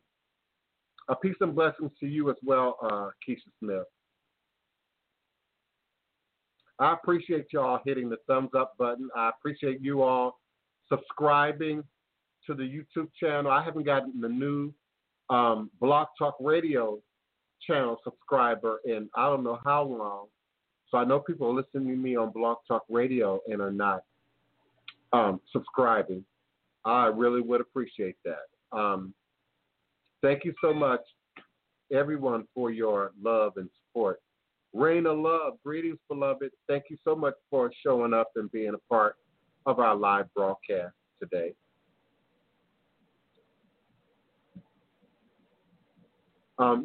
Thank you, One Wapani. I didn't know people could. Well, you could like, but you didn't have to refresh your page. If you like and then refresh, it should work if you're using the YouTube Live platform. Greetings, everyone. Have I missed any of my questions? 4 more deliveries come. I'm surprised they haven't interrupted us again. Holistic fitness. Is that hoodoo occultism? Because I'm confused. Holistic fitness, who changed their name. I see the post, I changed my name. What I'm not seeing is who changed their name. So I'm going to assume that's hoodoo occultism, but I'm not sure. Let's see. Queen Reggae, was it hard for your family to accept your call into ATR? Or what advice would you give someone who is around people who looks at voodoo as evil? Oh, Queen Reggae, that's a great question. As my mom just said, if you were listening, we don't agree on a lot of things. And I don't have to go into a great detail. All you need to know is my mom is an evangelical Christian minister who's written at least 3 books. And I'm an openly devout ATR voodoo practitioner. So you can imagine disagreement. You can envision what we might not always agree on. Everybody doesn't agree on sexual identity. That's a whole nother layer to the onion of disagreement that I have to deal with people as it relates to religion, ATR, Voodoo. That also, was it hard? Yes, at first. And I found out what made it hardest was my inability to speak to who I was, my inability to explain who I was, my inability to talk about it, who I was. And if you can't do that, you most certainly shouldn't be teaching or acting as a practitioner or trying to read other people. If you aren't even in a place in your life where you can talk to ATR and spiritual practices and belief systems in a way that's intelligent and concise and makes sense to people who are not operating in ATR, you shouldn't be trying to be a practitioner. I found that when I did not have the words Queen Reggae, when I did not have the language, it made it easier for my family, my mom, other religious folks to challenge me on what I thought I was doing, on what I thought I knew. And of course, even though they may not have been able to put it in words outside of their own religious preference, they would regurgitate their own religious preference. So I would always keep getting the Bible repeated back to me, scriptures repeated back to me. And I had to remind people, even my mother, I grew up in the church with you. I was on the pew with you. I can recite the scriptures better than the average person. So my choice in Voodoo is not a lack of understanding of the Bible. In fact, I believe I have a greater understanding of the Bible than many so-called Christians. But once I found my words and could say that and could explain that and could express that, I found that I won't say that I got less opposition, but I'll say that the type of opposition had to change. The type of opposition had to conform. We know we can't come to him from the left, so now we have to come from a different way. I think in the case of my mom, it came down to love and family and support, as opposed to trying to always beat the next person over the head with the proselytizing of your belief, of your religion, of your way of seeing the world. And sometimes when your family and friends or people around you look at, you use the words Voodoo as evil, that speaks to what they know about Voodoo. That speaks to what they understand about Voodoo. And if you can't re-explain that, if you can't re-educate them on that, if you can't re-teach that, then you have no words to defend yourself, the religion, the culture, or the practice. And so that becomes a vicious cycle, particularly with the people close to you, that going back and forth over what God is, what religion is, etc. Once we get into what spirit is, spirituality is, we can transcend religion and then start looking at behavior and demonstration. Now, you can be as Christian as you want, but if you're not treating me in an authentic Christian way, then I definitely don't want to hear what you have to say. And that's something you all heard my mama, that even in her own journey, she evolved. How do you teach, share, what what you understand, what you believe to be the truth, what you believe to be beneficial to the next person in a way that they're going to hear and receive? And so most people, especially today with the World Wide Web and our availability of information, you can't proselytize to most people anyway.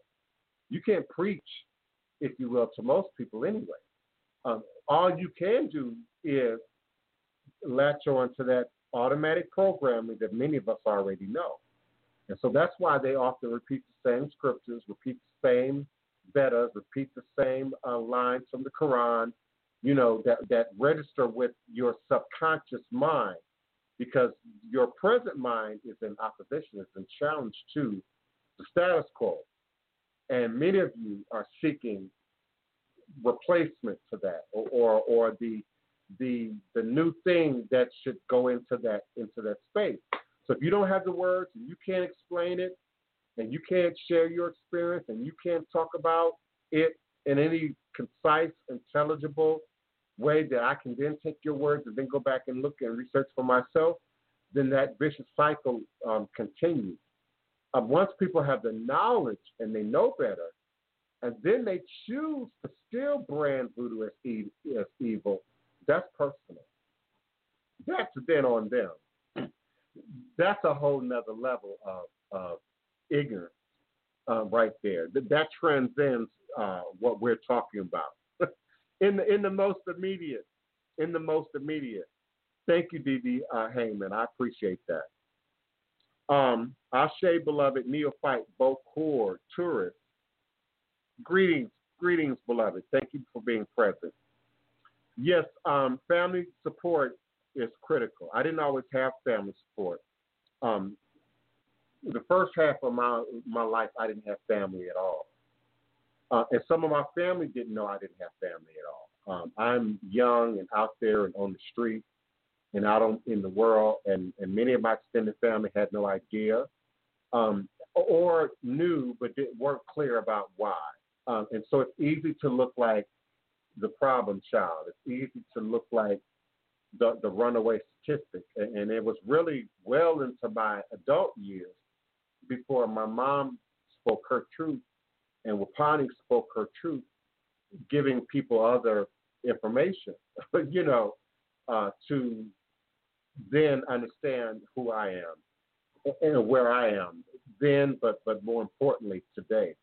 So yes, that family support now in the present is crucial and critical, Keisha Smith, to who I am. It's a whole another level of freedom when you don't have to worry about what your mama thinks, says, or believes about who you are and what you're doing. My mama might not understand voodoo. My mama might not understand ATR. But like I said a moment ago, she understands spirit. And so she sees spirit transformation in my life and what I do and how I am and my demonstration. She sees the product of what I say I believe as a form of my demonstration. And so in love, we can meet in that place. And there's no challenge. There's no disagreement. Thank you so much for everyone's participation. Come on, we're quickly approaching the top of the hour. Thank you, 254, area code 25, for calling in. What's your question? Or Greetings. Greetings. Who's calling? My name is Jay White. Greetings, beloved. Greetings. Love what you do and thank you for what you do. I do have a question. Yeah. My journey is a little bit different from most. I went from like a spirituality background into Christianity when I was taken from my biological family. So I've grown up in Christianity. I became a preacher at a young age. I've pastored churches. I've traveled through the country, preaching and teaching and building ministries. But I've always had that other kind of deeper spiritual side that I tried to morph into, Christianity. Mm-hmm. And so I've kind of stepped back from preaching and teaching to walk in my truth. Now, or find my truth first and then walk in it. Mm-hmm. So my question is, what do I owe to like the people that I brought into it? You know what I'm saying? Even though they had their own, I come to Jesus, whatever for themselves.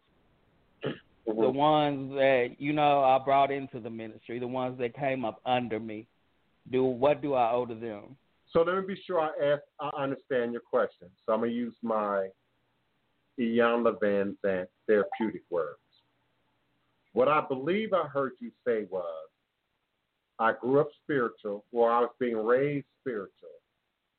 Then that was disrupted, and you were put into another environment where Christianity was sort of indoctrinated upon you.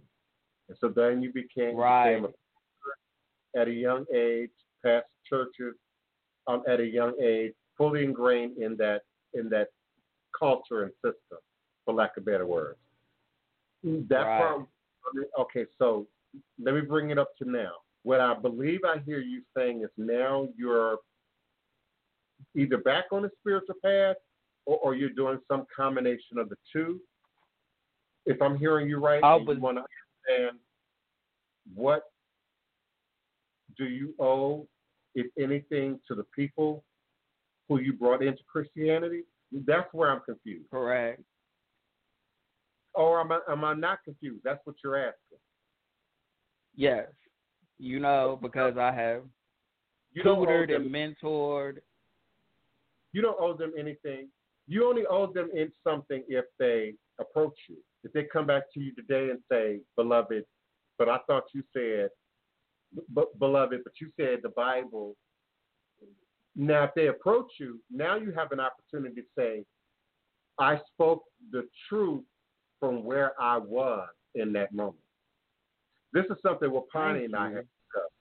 Wapani's first book, Spiritual Warfare, might be seen as a quote-unquote Christian book.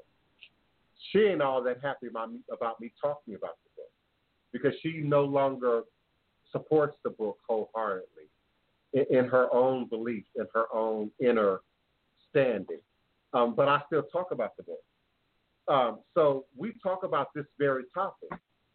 She wrote the book, and I don't want to speak for her. She's with us, so she'll speak for herself. She wrote the book from truth from where she was at that time, at that moment in time. And we all should grow. We all should evolve.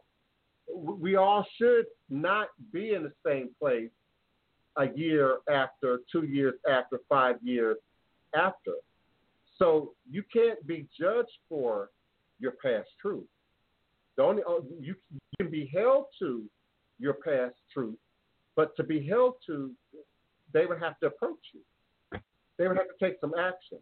So if they come at you, that's different. And that gives you the opportunity to say, beloved, I hear you. Beloved, I spoke from the truth where I was at that time.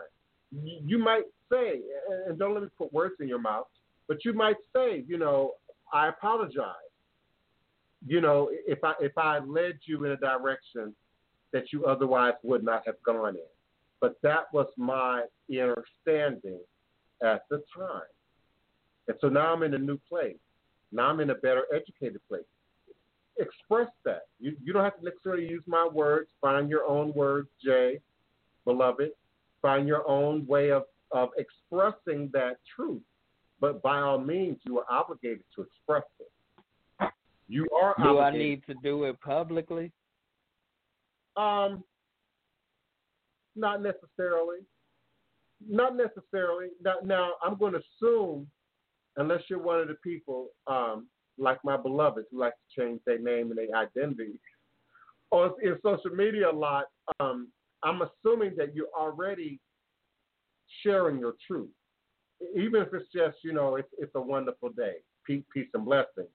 I'm assuming that whether it's Instagram, social media, whatever it might be, that you are indeed already walking in your truth.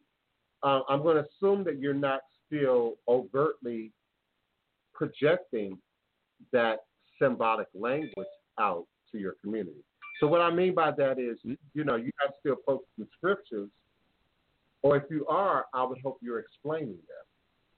I hope you're not still, posting yourself in the collar, with a cross behind you. But even if you are, no, opportunity to explain that. Now, have you been approached by any of your former parishioners or your former church members about what you're doing now? Yes. When I walked away from the church I was pastoring about 2 years ago, and I went kind of into isolation, so I really don't post anything on social media. And my first instinct was, well, I'm just going to delete all my Christian friends off of social media, so that I don't want to, I guess, offend them or even start a controversy. But I don't feel right about that, It feels like I'm hiding or I'm going about it the wrong way. So now I still get calls from, where are you? We need you. You disappear. You left people hanging. And so I don't know what to do. Listen, I get that. As a former minister of music, I get that. As a son of a devout evangelical minister, I totally get that. There was a time I couldn't hold a conversation with my mom without it being completely about Jesus and the Bible. And I had to get her to understand that you are my mother. You and I have a relationship beyond religion. Don't forget to feed that. And so I stopped getting the Christmas cards with the scripture in it from my mama. I stopped getting, that overt, impression from her. You do have an opportunity to be honest. I really appreciate Reign of Love. You have people who indeed do both.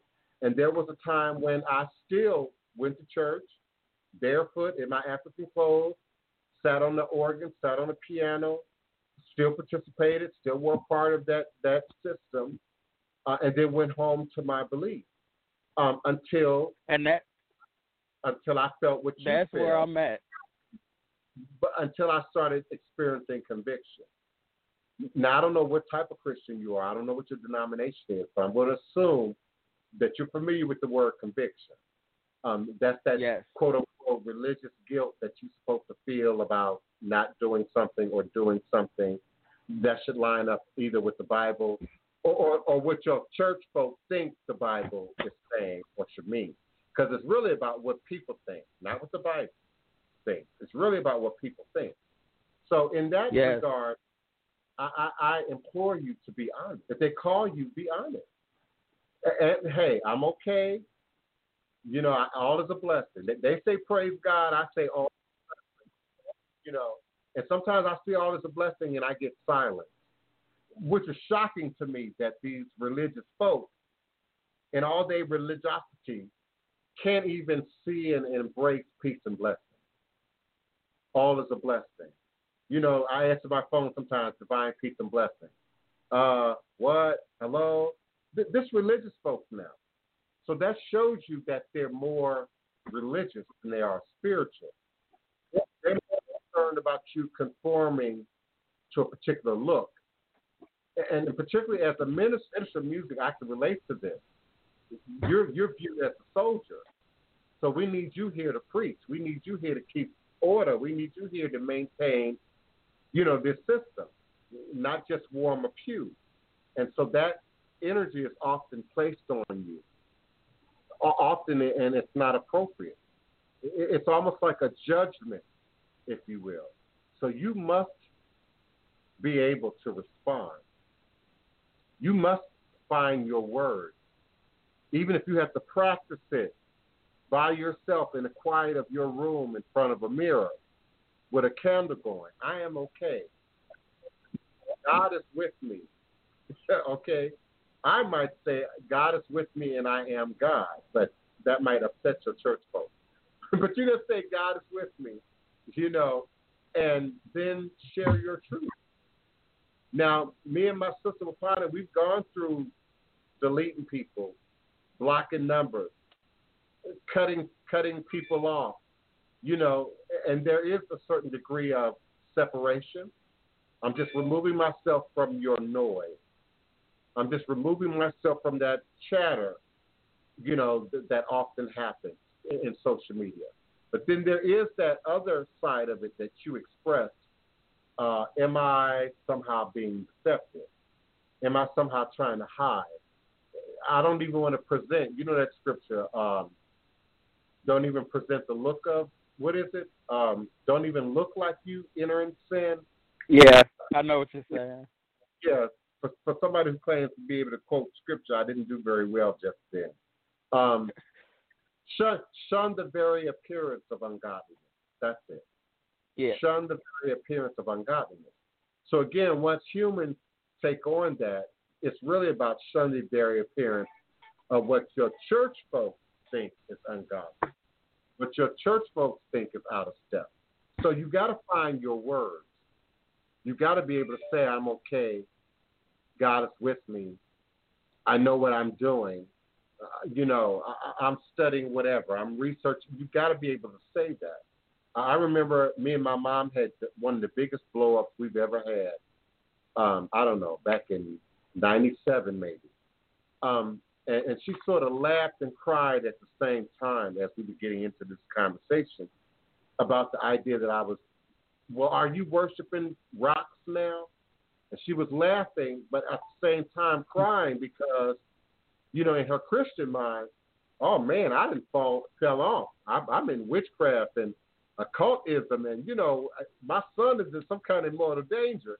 But at the same time, she laughed because she heard herself. She heard what she was asking me out loud, and it didn't make any sense. It didn't line up with what is true and what's spiritual. And that's also part of the battle that you and your circle and your peer group is having. Because if you don't have the word, you can't explain it. You can't explain it to other people. You can't teach it to other people. And so therefore, they can easily rest back on ego. And I mean biblical ego, which is the notion that I can just quote the scripture. Because I find that a lot of Christian folks can't talk for themselves. If you say, explain that to me in your own language, in your own words, what does that scripture mean? In your own words, the average Christian can't. They can't because they haven't processed it that deep. It's not understanding for them. It's understanding. It's knowing it enough that if I'm called on it in church, I can repeat it. I can regurgitate it. I can sing that hymn. I know when we stand up and I know when we sit down. That's not the same thing as how we apply things in the real world, how it shows up in your real demonstration, particularly when people ain't looking. How Christian are you when people ain't watching? How Christian are you when you at work, and it's a whole box of new supplies available? How much of it makes it back to your house as opposed to staying where it's supposed to stay? That's how I look at religion. That's how I look at belief. How does your religion show up when you see me in public? Do you shun me? Do you treat me with favor? Do you treat me with bias? That's how I look at how any religion actually shows up on people. So if they can't handle your exploratory spiritual path right now, then they don't know Jesus. Jesus was in the wilderness for 40 days and 40 nights. Jesus wandered from town to town, nation to nation, culture to culture. The Bible say that. So they don't know Jesus if they're questioning your journey right now, that they don't understand Jesus at all. And so that's where you got to get in your understanding of this, so that when you do have to respond to them, you have the right words. Because there's certain things I can say that would create a fire, that would create a fight, that would create an argument. I know because I was raised up in that environment. I know what those triggers are. I know what those words are. And I found myself early on sugarcoating my words, even for my mother. I knew that if I said certain things, my mother would respond. I knew that if I said certain things a certain way, my mother would either hit me back with that Bible or hit me back with the sort of stereotypical Christian response. So I even had to relearn how I communicated that with my mother, how I said certain things with my mother, especially if I wanted her to get it, if I wanted her to think outside the box, put her in a position to think about it for herself, and then come back and just happen to meet me where I was. So if you don't have your language together, Jay, beloved, Brother White, forgive me, Pastor White, if you don't have your words together, you can't expect other people to do it, especially as the shepherd, because you will forever be the shepherd. Even if you're no longer a Christian, you can never outrun ministry now. In fact, your new path now is your new ministry, just like mine. So those Christians who are now confused, who are now in the gap, who are now out there in the middle, that's our obligation. Those people are our vocation. Those are the people who are right here in the room, just like you and me. That is now your ministry. And so, yeah, now you have to explain why you walked away from the church. It ain't good enough for you to keep that to yourself. You know, people like to divorce sometimes. They don't want nobody to know about the divorce. They don't want nobody to talk about the divorce. They just want to go their way and act like nothing ever happened. And that's impossible to do. Your family, your in-laws, your community, what happened? Well, he's over here and you over there. At some point, you have to explain it. At some point, you have to give words to it. So find your words, Brother White. Find your inner standing. And what you might be experiencing right now is a sign that, and not being clear doesn't mean that you're wrong. Being clear doesn't mean, oh, I made a mistake. Maybe I should run back to the church. No, it means you ain't did your homework yet. You need to read more books. When I first left the church, I left it by going directly into it. Meaning, when I first walked away from the church, I studied the Bible like it meant my life. I wanted to make sense of what was being said. I begged God, talked directly to God, showed himself to me, to make all this stuff make sense to me. And that was my walk. He walked me right into the spirit realm. Anytime I prayed that prayer, he took me back to me, Jay. He pointed at me, Jay. He held a mirror up to my face, Jay, which meant, look at you. Who are you? Where'd you come from? Who are your people? How'd your people get here? That's how I got back to Africa, trying to clarify my connection to Christianity, trying to clarify my understanding of what was being said in that magical book. That's how I got clarity. And then I could say it back to my mama. Then I could speak it to my sister. Then I could speak it to my dad or to whoever. And I found over the years that the hardest conflict is with the strangers. The hardest conflict is with the people in the church who didn't necessarily have no intimate relationship with you, but feel like in social media, it's their right to say whatever they want to. It's their right to call you out on, well, didn't you used to preach? And, you know, they feel like those are going to be your hardest demons, because they demons, because they don't know you. They don't know your walk. But the demon knows your walk through the spirit realm, so they know where to challenge you at. So it's going to be that stranger that's going to come through and call you out on being a perpetrator, call you out on walking a double life, could call you out on, well, what you doing? So you got to find your language. So practice on the people closest to you first. Start with your mama, if you have a relationship with her. Start with your dad, your sister, your brother, your best friend. And you say, listen, I'm not sure what I understand right now. I'm not sure what I believe right now. I'm not sure who I should commit to right now. There are people in this chat room that are in that position. But then while you're in that position, do your work. Don't get stuck in that position. Now, don't spend the next 20 years in the middle. You got to choose. As a minister, that calling is on you. You've got to choose. And so now, even if it is that beautiful mix, that beloved reign of love, be clear about the mixture. Be clear about what you're doing. Martha Martinez, they can throw somebody out of the church because it's man's church, not God's church. Okay, the books say come as you are, but the pastor decides who's coming. And the pastor decides on how you come. You know, one pastor might say, oh, the short dress is okay, Sister Martinez. The next pastor might say, well, Sister Martinez, that dress ain't long enough. You got to cover up them ankles. You got to cover up them knees. You know, that's where man gets involved. That's where humanity gets involved. And I see, not you, Martha, but the people, the challengers. I see you. I hear you said, oh, but the scriptures say, but then you still interpreting the scripture by your own understanding. You still interpreting the scripture by leaning into your own inner standing. So that's how they can throw you out the church. That's how they can judge you. That's how they can label you. My sister walked out of church on behalf of her son. That's what she's trying to express in the chat.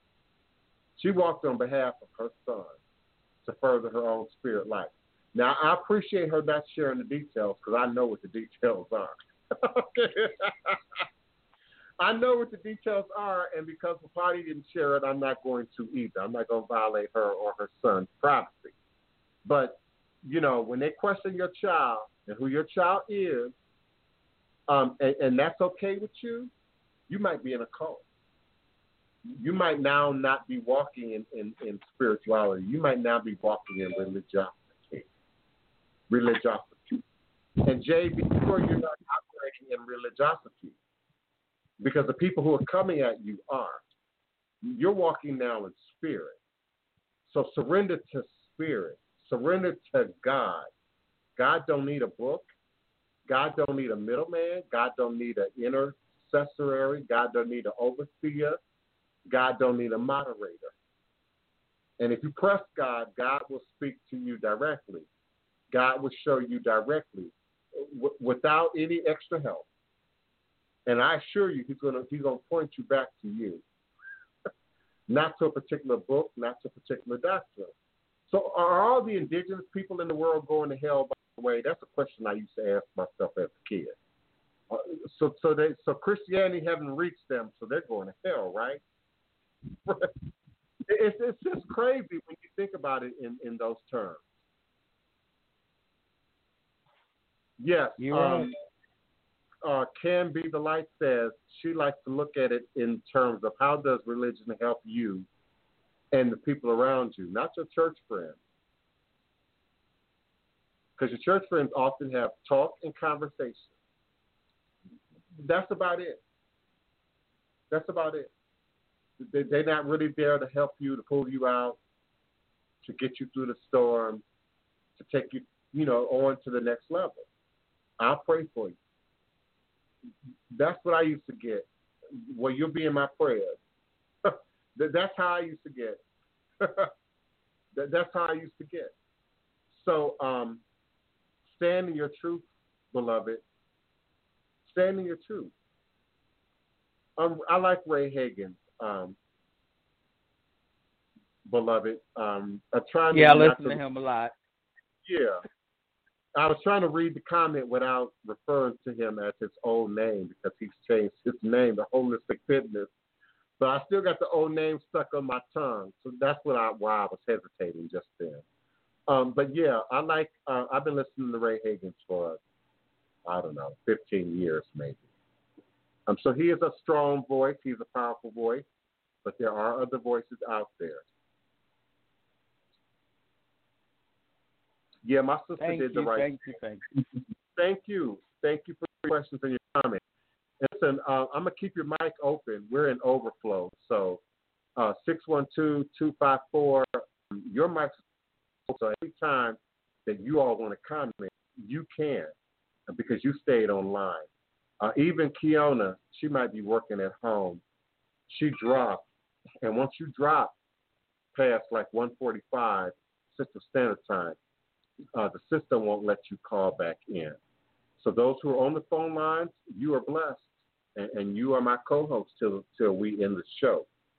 Just jump in politely if you have a question, comment, or request at any moment. Can Be the Light. I love your name. You can be, and you are the light, beloved. She's suggesting that everything be said with love and respect. People actually want help, but she says she believes that if you deliver information appropriately with love and compassion, people will listen. And I agree with that. And if not listen, at least hear you. At least hear you. See, I can't hear you once you say a certain thing. Once you cross a certain line, I can't hear you. Even in my most evolved, mature spiritual state. And some of you see me as higher than where I really am. But wherever I really am, truthfully and organically on my spirit level, on my spirit walk, I'm very careful about how and what I hear and what I digest and take in. And everybody is. We all have certain triggers. There are certain religious triggers that will make me hot. I can get to you in under 5 seconds. and it don't have to be overt. You know, I shared Jay just a few. I'm not sure if that was Jay or my other caller that I just heard, but I shared a few weeks ago an incident I had in the Uber. I got in the Uber. The guy had his gospel, modern gospel, by the way, gospel that I, as a former minister of music, wouldn't even support. That worldly gospel. He had that gospel going on, and I got in the car and I said, okay. You know, as someone who's been trained in customer service, who's worked the front desk, I know that there's certain things that you should and should not do in that environment. And your car, as an Uber driver, is your desk. You are the front office. And he had his gospel going. Let me respond to the door.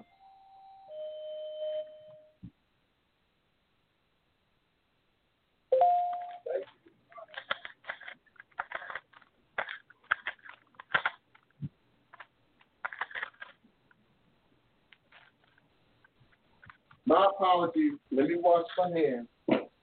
But I got in that Uber, and he had that gospel music going. And it was, it was kind of a modern kind of gospel. So in his mind, he probably thought it was, okay. Like Kirk Franklin. Kirk Franklin crosses the line for me in terms of what's gospel and what's worldly music. And I say worldly music because Jay and people like that understand what I mean. Okay? So he had his music going. It was louder than I felt it should have been, particularly in a customer service-like setting. Even in your office, you're not going to blast your music. You're going to play it at a very low level so that you can hear it and enjoy it, but then that it doesn't necessarily offend or show up on your customer in a way that makes you, look unprofessional in some kind of way. But I was okay. For me, that was a trigger. So I knew now that I needed to get in the car and mind my business and sort of stay in my zone and not talk about religion. And that's hard for somebody like me to do. Looking like this, that's hard for me to do. Particularly with so-called Christian folks. They want to know now, well, what does that mean? And who are you? And why are you dressed that way? That's typically what rises to the surface. But it didn't quite come that way. I took the back door into the conversation. I basically sought to trick him consciously. And so I started talking about my Christian background, my evangelical Christian background, knowing that he would be more open to that. That conversation would, be good for him. I waited to the very last point to say, but now I'm a Voodoo priest. And today I'm still operating in ministry, but from the perspective of HCR. Now, Brother White, when I tell you he changed on a dime, any sense of Jesus was gone. Any sense of Christianity was gone in that moment. He felt justified now to be disrespectful. He felt justified now to judge me. But he was crafty about it. He didn't call me out my name. He didn't say anything overt and direct. He, too, now took the back door in. And he kind of made this comment about, well, why do you care what other people think? Don't care about other people. It's a free world. We can all choose, what we want to choose. Now, me being a former evangelical Christian, I know what's really being said. And I know what's just beneath the surface. He might as well have said, well, you're not of God anyway. Why do you care what people say? All of y'all are going to hell. That's what he really wanted to say. But because he didn't use those words, he either thought that I was too ignorant to get it, or maybe keeping in that frame of mind that I'm just not Christian enough to understand what he was saying. You know, because Christians will take that position too. Well, you're practicing voodoo because no one has ever brought the word of God to you. But no one's ever brought the word of God to you. My mama is an evangelical Christian and wrote 3 books. My dad, may he be at peace wherever the hell he is right now, evangelical minister. I come out of a family of well-known, international, televised evangelical Christian ministers. So ain't no thing that I ain't never heard the Bible. Ain't no thing that I'm unfamiliar with Scripture. That's arrogant. You meeting me for the very first time and you think I've never been in a church? You think I've never been exposed? But that's what I get, Brother White, from these overt Christians. And so I said, hold up, bro, wait a minute. I never said I was offended. I never even introduced that in the conversation. And to take it the next step further, to let him know that I understood where he was coming from, I said, and I'm not here to proselytize either. I'm not here to save your soul. I'm not here to convert people to ATR. I'm not here to convert people to voodoo. I don't care if you believe it or not. I don't care if you like it or not. I don't care if you choose it for yourself and your family or not. That's never been my position. My position is tell the truth. That's my position, Brother White. Tell the truth. Don't bastardize other traditions, other cultural beliefs, especially if you don't know it and you can't explain it and you can't make sense of it. You know, me and my mom talked yesterday about the so-called Christian who's only read the Bible, and thinks that makes them sufficient as a Christian. Has never read a dictionary, a biblical thesaurus, a biblical dictionary. Has never understood or studied Hebrew or Amharic, or even the cultural practices and nuances of that time period as they show up in the Bible. Without that, you don't know the Bible. My mama know the Bible. I've seen my mama's library. I've seen my mama study. My mama know the Bible. And it's her choice to accept it. It's her choice to believe it. She don't judge me on not accepting it, and I don't judge her on her continuing to accept it. We meet at the point of understanding.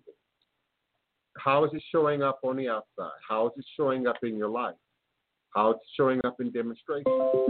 How do you treat other people? How do you act when you're under duress? How do you act when you're backed in the corner? And that's where what you believe shows up the most.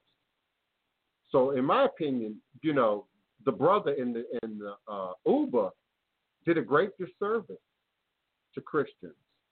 And many Christians do a great disservice to Christianity in terms of their demonstration. How you act, how you treat other people, how you stand in judgment of other people, how you overlook people. I mean, looking over your glass, how you overlook people and look beyond. We see these groups forming elitist power structures, you know, in communities where if you're not a part of this church, if you're not a part of this group, if you're not a part of our circle, you know, you might not get housing. You might not get available resources. I know that my name is in the pot right now to get resources as they relate to the coronavirus. I know some of my community, people that I know very well and personally are a part of that process of who's going to get those offerings. And I know that I'm being overlooked right now because of Voodoo. I know that I'm being overlooked right now because of who I am and what I represent culturally. I know that I'm being overlooked right now because I'm not a member of that church. And many of my inner circle are members of that church. So local New Orleanians, y'all know what I'm talking about. Y'all know exactly what I'm talking about. And I'm not going to get that grant. I'm not going to get that offering because of your religious perceptions.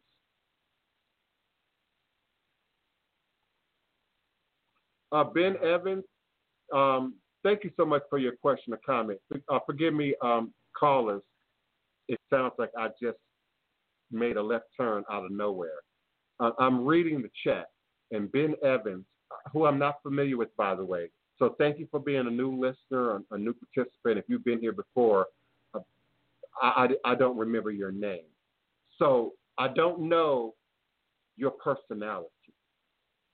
And what I mean by that, Ben, is I don't know to what degree you're serious about this question or not. Now, if you're serious, that's no way to handle anything. You all might as well be on Maury Povich and Jerry Springer. Listen, I'm not making fun. I'm being serious. That's wrong all the way around. I don't care if we're talking about Christianity. I don't care if y'all Hebrew Israelites. I don't care if y'all Muslims. I don't care if y'all, adherents of Orisha. I'm not sure what the religion, the philosophy. I'm not sure what. The only other way I can look at your comment, your teacher, I'm going to assume you don't mean university teacher. Even though if we are talking about university teacher, we still are talking about a matter of protocols, a matter of respect, a matter of boundaries, if you will. So the other day, your dad, your biological dad, slept with your teacher. And what kind of teacher? If you can input that, Ben, in the chat, what kind of teacher? Be more clear, because, my mom's a retired teacher. So I don't know if you're talking about school teacher, academic teacher, or are we talking about religion here? Are we talking about a spiritual practice here? Either way, it would be improper. One would be much more improper than the other. And so you slept with the teacher's daughter as some kind of response. That nothing good can come out of this on every level. I wish I had more details about exactly what you're referencing so I could be much more specific. But there's nothing good that can come out of that, Ben. There's nothing good that can come out of that. Yes, and your final question is, was I right or wrong? You were absolutely wrong. And it can show up again now as karmic repercussions, not just in your love and relationship path, but in other means and other arenas of your life. Seven, the gentlemen, thank you so much. I really like your newest photograph. That's a great picture. Even with them shades on, I still can see you, beloved. That's a great photo. Yes, I've studied Hermetic science. I've studied Kemetic science. One of my introductions, Rain of Love, to Kemetic science is a book that I often hear on the show that people check out, and that is Secret Teachings, The Secret Teachings of the Ages by Manly P. Hall. And you can get that book for free by going to sacredtext.com. Sacred-text.com. And that book, The Secret Teachings of the Ages, can be located there. It also talks about and discussed to a great degree Hermetic science, Hermetic practices, Hermetic symbolism, and how that made its way into the world. How it went on to show up in Christianity and other practices, including occult and non-occult-like practices. So I'm absolutely familiar with it, for sure. And yes, seven gentlemen, many people are Christian in name, and even that is easy for us to say, Christian in name, but they don't get that they're Christian in name. They don't get that they're Christian on the surface, that their religion is superficial. And we could be talking about Christians, we could be talking about Muslims, we can be, religion is religion. People will dress in religion. People will dress in orikis. Orisha. People will dress in Orisha, which is why, if you notice, I rarely ever wear ilekis on this show. Rarely. I wear my other spiritual jewelry. I wear my other religious jewelry. I wear my other defensive jewelry. I wear my other magical jewelry. I rarely wear ilekis on this show. There's too much perpetration around Ifa. There's too much perpetration around Yoruba. It's too much perpetration around Orisha. So I rarely wear my Ilekis. Rarely wear my Ilekis. I don't want people to mimic. I don't want people to copy. I don't want people to think, well, it's jewelry, and so I can put this on at my leisure in any circumstance. It's sacred, and it's only worn under certain conditions. So I'm very, very, very in how my demonstration shows up. Keisha Smith, he slept, if I read it correctly, he slept with his teacher's daughter because his father slept with the teacher's. Wait a minute, I'm confused. The father slept with the teacher, and so he slept with the teacher's daughter. And so I understand what he's saying. I'm confused about the details. What teacher? What kind of teacher? Are we talking about your dad went to school and slept with your college teacher? Because you look older than high school to me. Your high school teacher? Or are we talking about your dad slept with your imam? Or your mambo? Or your Ianifa? And so in exchange, you slept with the Ianifa or your teacher's daughter. That's what I think I'm hearing, but he hasn't responded that I can see. So I'm not sure exactly. I'm not sure exactly what exactly is being said. I'm scrolling, and that's what I'm looking for now. That's what I'm trying to decipher now.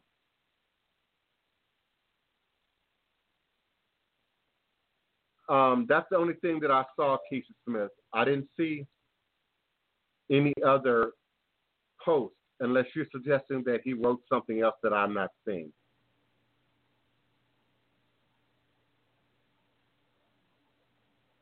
I, too, am not feeling the original. Yes, Wapani. Out of the mouths of 2 or 3 witnesses, let every word be established. There's truth in scriptures, not Bible. There's a difference. Yes, indeed. Yes, indeed. That was both true and shady all at the same time. But I like that. Yes, and Raina, it's all about showing respect. If you expect people to respect your culture, then you must respect culture. You must respect culture. Yeah, can be the light. Ben's question is just, he never responded. So I don't know if that's even a legitimate question because we don't know Ben. So I don't know if that was humor, sarcasm. I'm not sure what kind of relationships we're talking about. I would like some more detail before I could really address that. I'm also not understanding how to access people, places, and things in this StreamYard format. So he's using Facebook, for instance. So I can't even get back to him using that comment there. I can't click on it and then have it take me to where he is. So I don't know who Ben is. I'm not familiar with Ben, at least not by that name. So I'm not familiar enough to interpret to what degree he was serious about the question, and also to what degree, to what context, not degree, to what context the question was being asked in. So if he doesn't respond, we can't elaborate any further. That'll be a cliffhanger until he comes back, I guess. Thank you for your participation, though. We certainly do appreciate you. Now I'm really confused. Hoodoo occultism, why are you now showing up as Hoodoo occultism and not the other username? So y'all are really trying to confuse me today. So now I don't know whether that was really hoodoo occultism or not. And if so, why are you changing your name back and forth like that, brother? That's confusing. That's confusing. I'm going to move forward momentarily if I don't get a response. The last thing was Ben is off the chain, can be light, and I've gone through the comments several times over, which you all can see, and I'm not seeing any other information. So I don't know what else to say to that, other than maybe that was humor in the moment. But at any level, it would be inappropriate. At any level, it would be inappropriate. Give me your questions, your comments, callers. Otherwise, I'm going to put on some music, and I'm going to move forward. I do have other things that I need to do and fulfill today, and I'm always grateful and appreciative of those of you who do take the time out in the middle of your day to be with me here on blogtalkradio.com / the divine Prince. I'm also appreciative of those of you who are with me on YouTube and, of course, StreamYard, which broadcasts this to my Facebook and Periscope and to some of the other forums that are reaching. So I'm grateful for you all. I'm thankful for your participation. I look forward to being here with you again on tomorrow, meeting you here again tomorrow. And until then, I'll leave you with Gree Suit by Ben E. Hunter, a local musician and historian and performer, one of my favorite people here locally in town. All due respect to he and his wife and his family, but he's one of my most favorite people, Ben E. Hunter. And so I'll leave you with Gree Suit until next time. All is truly indeed a blessing. Asheo.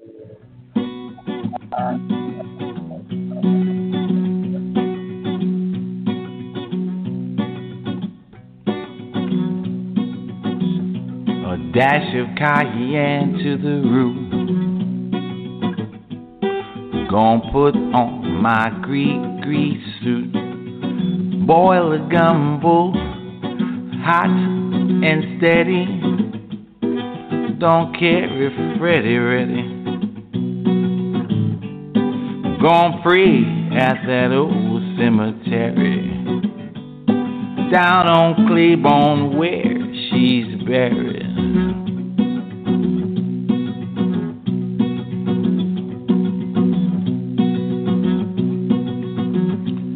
Build a fire on the bayou when a black cat scratched at 2 under a full moon that's blue. Chant the magic words, Kufaru. A dash of cayenne to the roux. Gonna put on my grease suit.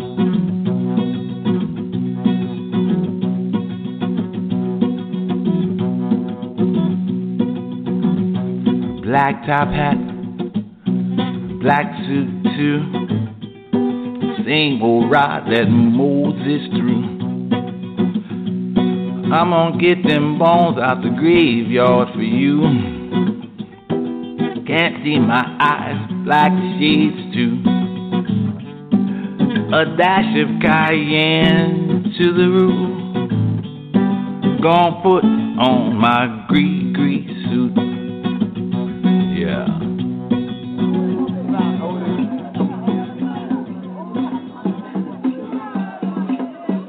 Black top hat, black suit too. Same old ride that Moses threw. I'm gonna get them bones out the graveyard for you. Can't see my eyes, black shades too. Going pray at the old cemetery down on Claiborne where she's buried. A dash of cayenne to the root. Gonna put on my grease suit. Yeah.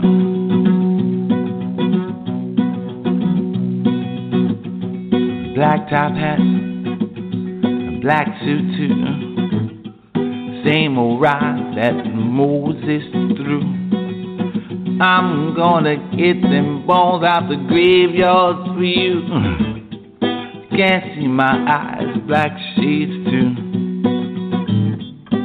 Gonna pray at that old cemetery down on Claiborne where she's buried. A dash of cayenne to the room. Gonna put on my grease suit.